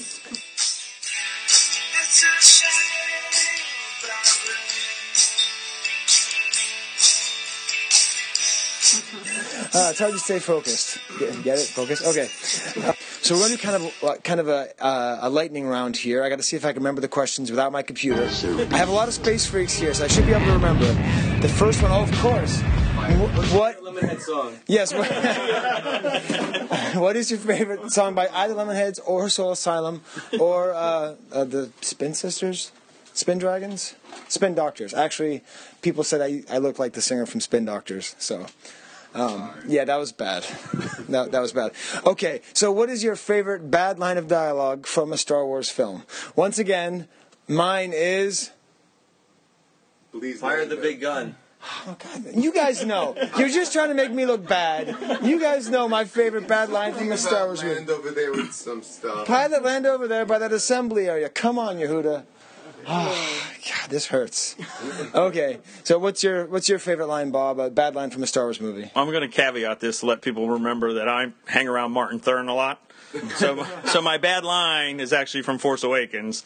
It's Snoke when he says, "The droid we seek is with your father, Han Solo." Well, like the son doesn't know who the hell his father is. That's a pretty good point. He's like, "With your father, Han Solo, played by Harrison Ford, who was the same guy from the last 3 movies, not the new ones with Jar Jar, but the old last 3 ones." Can be purchased on Amazon. Yeah. Okay. Wow. So he actually went with the post Lucas era. What's your favorite bad line from a Star Wars movie? I just went blank, so I'm just going to go with the Tashi Station power converter line. It's always the go-to. Well, I think that was a real revelation when you realized that was a bad line delivered poorly. That was kind of an exciting moment. I'm now going to have a what if question that I just came up with right now. I don't like the card art that they chose. I don't like that for Luke Jedi they went with Jabba instead of fighting the Emperor. Do you wish that it could have been different? If you could pick a different image, would you? And what would it be? I like the image, but I like the skiff image actually better. Oh yeah, where he's staying there and he's got the lightsaber and he's looking for it. Because I don't like that they put the emphasis on the gun. That's not Luke Jedi is not about a gun. He's about his new lightsaber. My theory is that they chose that to hide the lightsaber, but to make it less important because, to hide it because it would become so important later. Okay. I think it's because. Oh, wait, here comes Mac. What's that? Because in the beginning he has the robe, and that was the accessory for the figure. That's a good point. I think we have the correct answer there. Yeah, I think that was why he had the accessory. And that's the other thing. I don't like the accessory. I don't like that robe. I think it looks dumb. When he's wearing it, he looks like he's too hot, like I am in this room. That's not how I associate it. I don't think that the felt looks very good. I don't think it really quite works. So do you like the image the way it is, or would you change it if you could? I think the original is okay, but I'd go with Bob on the sail barge image. I think fighting the Emperor would just be too dark with where the Jedi card is black anyway with the red. Yeah, it's a little too much. I like what they did with the vintage collection where they had him on the walkway confronting Vader with the stormtrooper in the back. I always like images with stormtroopers in the back, but also that was a great moment with the, it's not too late. I've good in you. I can feel it. Whatever. You're like my sister. Okay. Good. So now let's continue on with the line here. Hey Yehuda, do I do the burning house or the Grail item? Burning house. I do the burning house first? Okay. So, Bob, if Shawn got into a state of absolute jealous fury, and he got so angry that he just burned down the entire house out of spite, and you could only grab one item in this room, what would be the one item and why? I think it would be the proto mold with the hard copy head. Are you sure you don't mean the original one that you got from the theater back in 1997 that reminds you of being 10 years old? Nope. Yes, good. That happens to be my personal. I would actually go with the mock-up because I think that's beautiful. But Matthias, what would you go for if there's only one item you could grab in here and you could steal from this place? Me. He's thinking. I think it would go probably the Revenge mock-up or the Power of the Force Cromlin. Yeah, I said either the Revenge mock-up or the Power of the Force Cromlin. And now leading to Shawn, okay? So let's pretend that this isn't the same thing as a Grail question, but let's pretend before you burned his house down, you could grab 3 items from this collection, what 3 would they be? I never got to do a Focus Collector interview with 2 Focus Collectors in the guy's house. This is awesome. This is yesterday. Yesterday I recorded this thing between Mike Ritter and Elling, where they were both trying to figure out if they were going to buy this R2D2 item, and it was great. So okay, so what 3 items would you take? It'd have to be the mock-up on the Revenge card, the Power Force Chromalin, and the proto mold with the hard copy head. All right, so those appear to be it. Now, I always forget exactly where in the Midwest are you? You are in Kansas? Yeah, really close. The neighboring state of Utah. Utah's kind of Kansas. Is Kansas close to Utah? Not that I believe, no. Okay. Like Provo? Salt Lake City? South of Provo. Just south of Provo. Okay, I actually don't know where Provo is. I just like saying it. South of Salt Lake. Okay, south of Salt Lake, south of Provo. Okay. So if the salt caught fire, because salt is flammable, and burned down your house, you could only grab one item, what would that be? It'd probably be I've got a 65 back proof card. Okay. Yep. And Bob stole all the pre-production, so that's one of the few items I've got. But yeah, that's awesome. And I actually managed to get one of those for my brother. It's all beat up, and it's like torn on the bottom, so it wasn't that expensive back then. So I was able to get that. And he doesn't know how nice it is. That's how I buy things for my brother, and they don't know how nice they are. And I look at them like, you sure you still want that? Yeah, it's neat. It's neat. It's a Luke Jedi proof. Okay. Now, as far as Grail items go, we'll stay with Shawn here. I'm sorry, Shawn, that we haven't asked you more questions. It's a little bit hard in his house. So what is your Grail? What's the thing you're looking for the most? I would love to just own an unpainted hard copy. Okay. And do you know where any of them are? I've seen a couple in collections and one that was available a few years ago, but it was out of my price range. So yeah. Oh, that burns. You've actually seen one for sale. Yes. So that there's hope, but you'd have to sell a lot more salt. Yes, I would. In order to get it. Do you sell salt? Is that your job? No, I don't. What is your job? I work at a university there, UVU in IT. Okay, so you work in IT at a university, and you also work at a university, Bob. You work at what do you do in what capacity? Construction project management at the University of Maryland. And so your animal is the terrapins? Correct. The terrapins? And, wait, UVU, let me think. It is the salt monsters? You got it. The Wolverines. The Wolverines, okay. Now, what is your Grail, Bob? My Grail would be any of the Jedi robes figures that are available, but those are, as Ron pointed out, nothing's available, but that's an interesting piece of the history of it. Awesome. And now, Yehuda, I get to go to the big existential question now, right? Yes. I get to finally go to my happy place and ask the question? Okay. Shawn and Bob, if you were a piece of vintage Star Wars memorabilia, not what would you like to be, not what do you want to be, but what do you feel you truly are? Bob has the first answer. Yeah, I think I'd be Lobot. Oh boy, Lobot. All right. Why would you be Lobot? Because I'm quiet, but I get stuff done behind the scenes. Nice. Let me see your blink. See, right there, you have your headphones on at home and you're listening, and you're actually getting ready to see a blank. It was amazing. It was the Lobot blank. I should have asked what's your favorite Lobot line, but do you like puffy blouses? Yes, of course. Yeah. Okay. All right. That's very good. So he's quiet and he gets things done, much like Lobot. Now, do you have an answer, Shawn? Sure. I'm looking at a skiff right now, so I'll just say a skiff because that looks like they're having a great party over there. I don't know. and you like interesting people. And you like to have a party. Yeah. Awesome. Oh, you know what? He's right. Actually, Ron. So I'm very happy to see here. We don't accept any sponsorship except one time 6 years ago. Ron says he's not going to sing the song, but 6 years ago, we had a sponsor for Mortarheads. Mark Enright makes Mortarhead images of Star Wars characters, and he has a very nice Luke Jedi. What I like about this Luke Jedi is anybody could have just done it and made it with black hair. But look at how much reflection he put on the hair, which makes me look at the card back of Luke Jedi and go, holy cow, there is so much white reflection on the Luke Jedi head. Like, I'd like to see the photo art and see if they just went in and really hit it really hard. So that's a mortar head.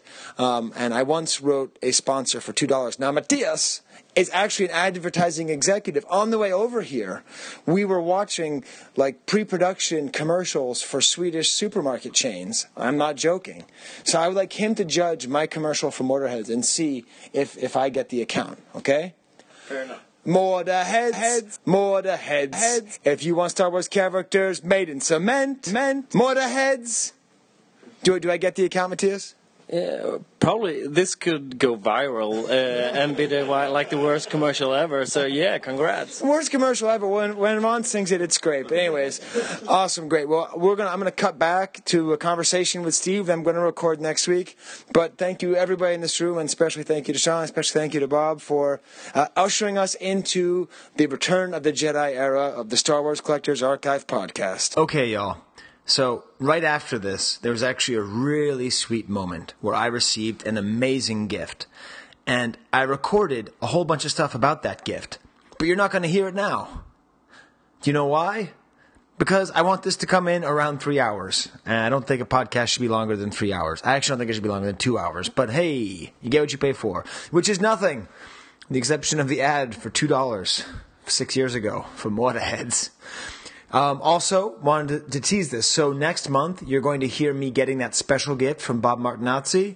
You're also going to hear an interview with my brother, Amos, who you've never heard from, who is the Luke Jedi collector. We're going to kind of finish up the Luke Jedi thing, and he's going to tell some fun personal stories about me when I was a kid. And also, there's one more stop on the Kessel Run that I forgot about, and we're going to hear from that. You're going to hear some pretty crazy stuff about one of the most bonkers collections I've ever heard.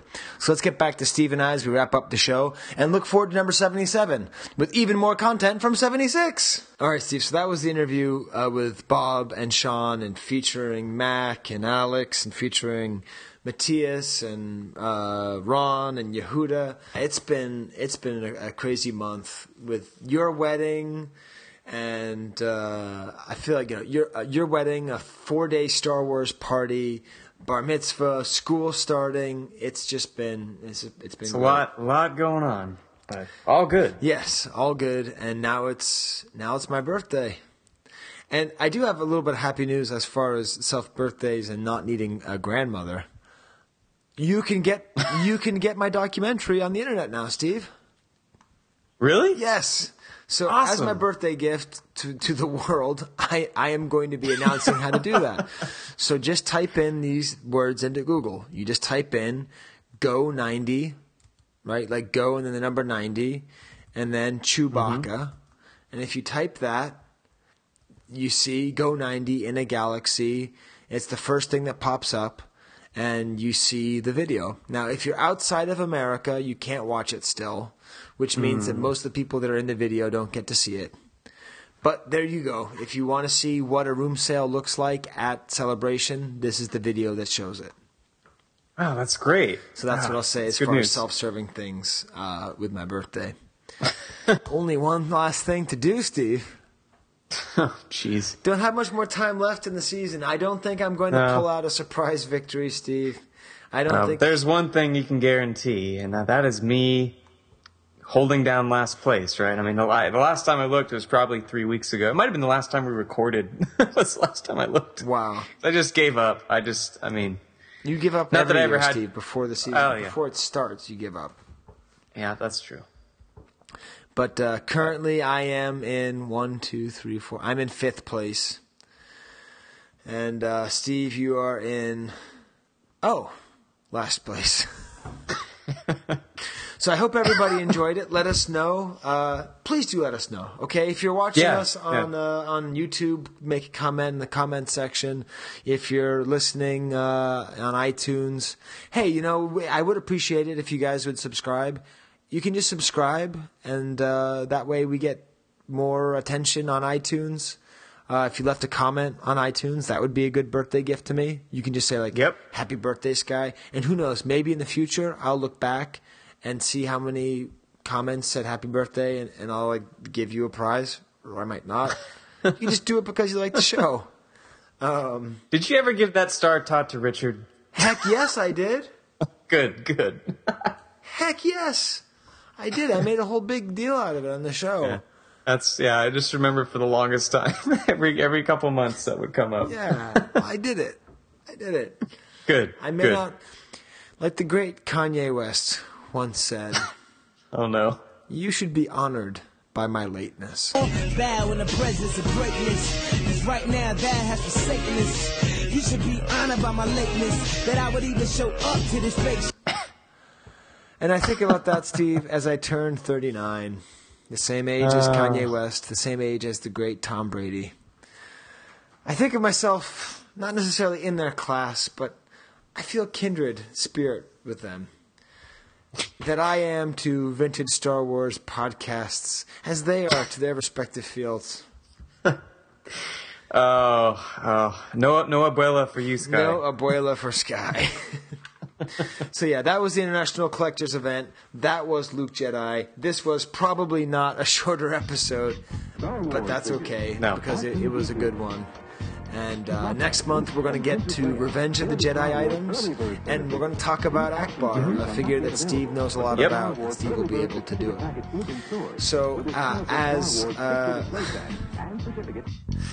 it is written, and as Todd Chamberlain has made us so bold to say, Wampa Wampa.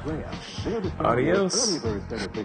These action figures are not yet available, but this Star Wars Early Bird certificate package is in stores with its colorful Star Wars picture display stand and certificate.